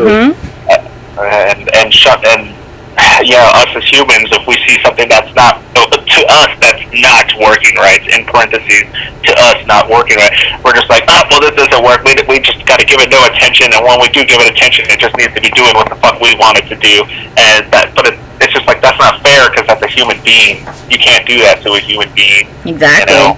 Right on, man. Yeah, one of my kids, he's autistic. He's considered high functioning, and they diagnosed him when he was 3, and they were like, okay, now you're going to have to do this, and we got to do this, and we got to do that. And I looked at him, and I went, nope. We're not doing it. And he was 25 when I actually told him that he does have high functioning autism. And he's like, really, Mom? He's like, why didn't you ever tell me? And I'm like, because I wasn't going to let you use it as an excuse for bad behavior. And he started laughing, and he goes, he says, I would have. And I'm like, yes, I know you would have. That's your boy, David. Yep. But he's glad that, I didn't restrict him by, he has this, so, he can't do that, he can't do this, he can't do this other thing. I let him do what he wanted. Yeah. And that could have been the best thing for him, obviously. Yeah, he was training to be a UFC fighter for a long time. Oh, wow. Yeah. That's like a major awesome. step. Yeah. Now he's getting married. That takes a lot of mental preparation to go into fight and just put your body and do all that. So that shows a lot. To be honest, that's amazing. Yeah. Yeah, that's real fighting with very few rules. Yeah. That ain't WWE for sure. Yeah. Well, I've got about a half hour left in my show, so I have to get ready to hand off to the next DJ, who I am not sure yet who that is. Atomic Geek. Oh, okay. So Atomic Geek is on after I am. Sorry. Hey, no worries. Stick around. Exactly. Yeah, she's a good show. Stick around for real. Oh, yeah. So we're going to let you go. We had a great time with you today. We hope to see you in person performing soon. Oh, yeah, you're of course. welcome back on the show anytime. Yeah, man. I really appreciate it. You guys are awesome. You're all kind-hearted. I tell you what, the next time we come on, it won't just be me. We'll get everybody else in here. We'll get Kayla. We'll get Will in here. And I hope to goodness that we can have a drummer to be talking as well. But either way, there's still so much that's going to be done, and we're going to keep working our asses off. Awesome. Eli. Yes, sir. When we're done here, the Ink Master, that's my DJ name, is going to go to his room, and he's going to fire up his torch, and I'm going to do a big old fat dab for you. Hell yeah, dude. Oh yeah, I'm gonna do the same. I'll do the same exact thing, man. Then here, get subliminal with me. Just for you, though. Oh, right on. Get subliminal with me. Be burning. Dab. Yeah, buddy. Oh yeah, dude. I'm gonna be coughing. I promise. Oh, right down. I'm gonna cough too.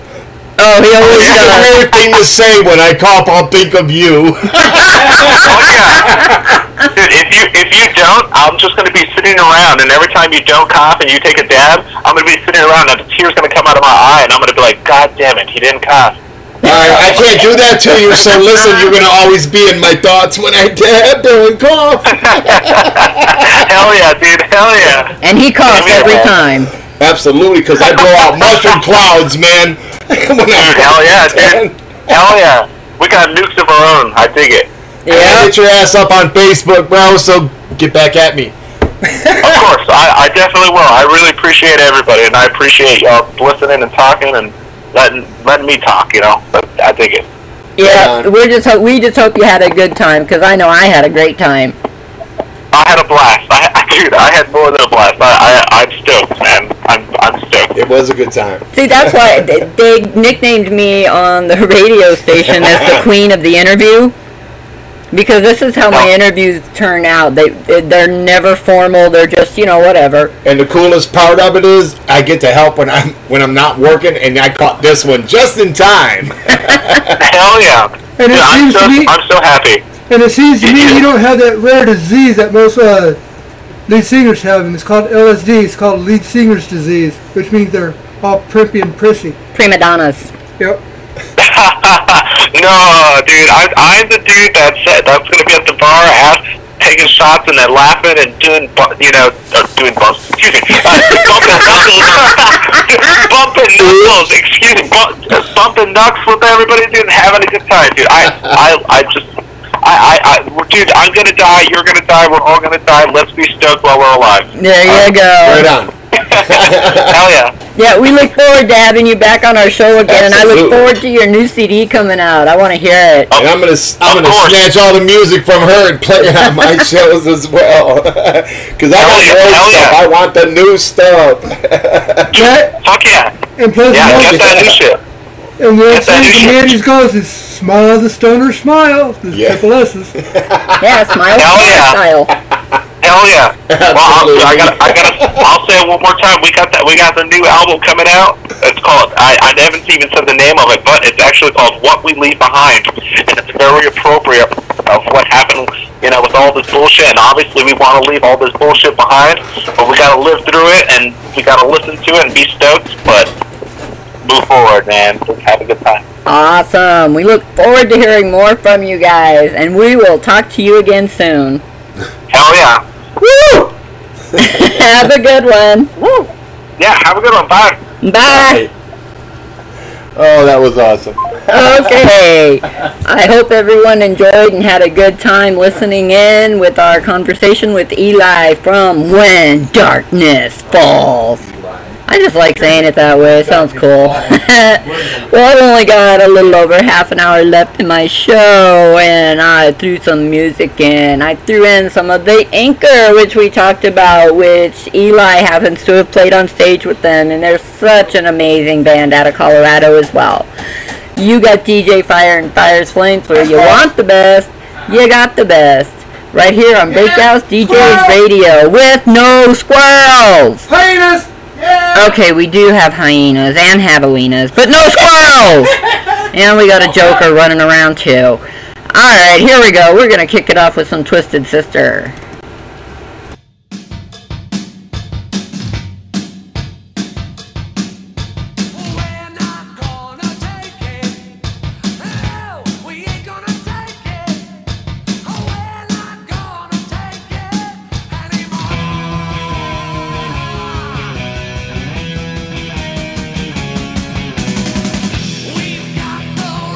Choose it. There ain't no way we'll lose it. This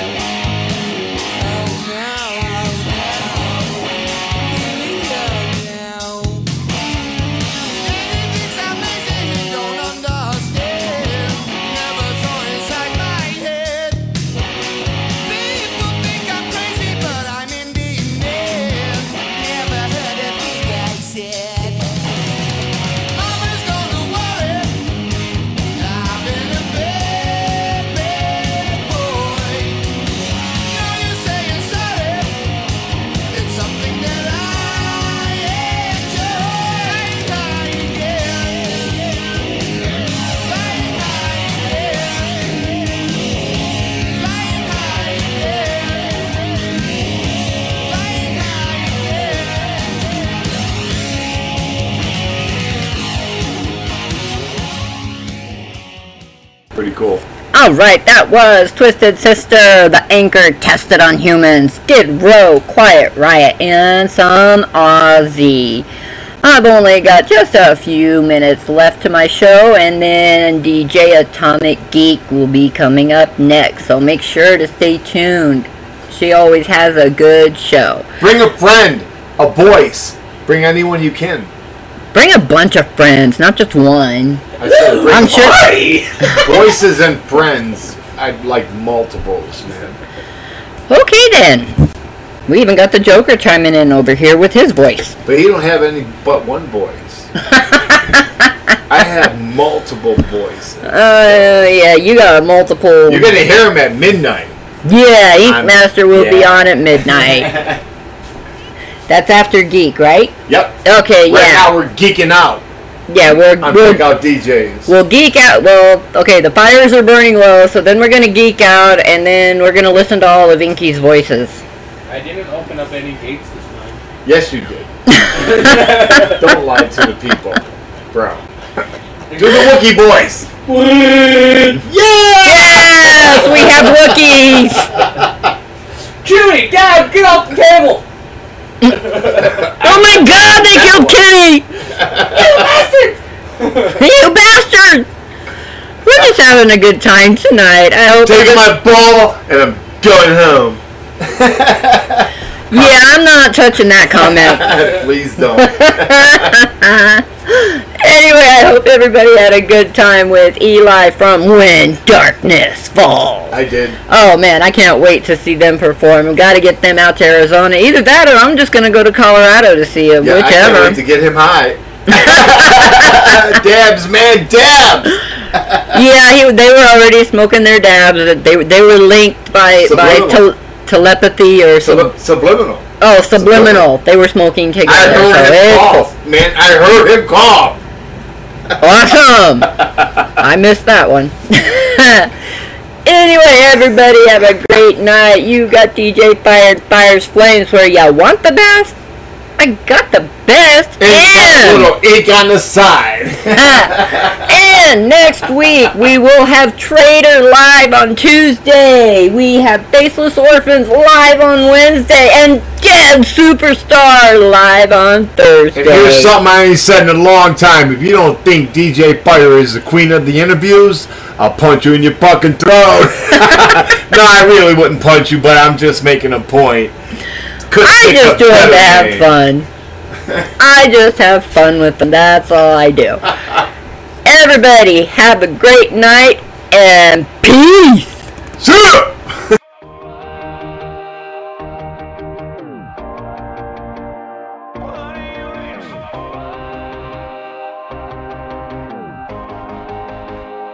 Are you waiting on a lightning strike? Are you waiting for the perfect night? Are you waiting till the time is right? What are you waiting for? Don't you wanna learn to deal with fear? Don't you wanna take the wheel and steer? Don't you wait another minute here? What are you waiting for? What are you waiting for? Gotta go and reach for the top. Believe in every dream that you got. You're only living once, so tell me, what are you waiting for? You know you gotta give it your all, and don't you be afraid if you fall. You're only living once, so tell me, what are you waiting for? Are you waiting for the right excuse? Are you waiting for a sign to choose? While you're waiting, it's the time you lose. What are you waiting for? Don't you wanna spread your wings and fly? Don't you really wanna live your life? Don't you wanna love before you die? What are you waiting for? What are you waiting for? Gotta go and reach for the top. Believe in every dream that you got. You're only living once, so tell me, what are you waiting for? You know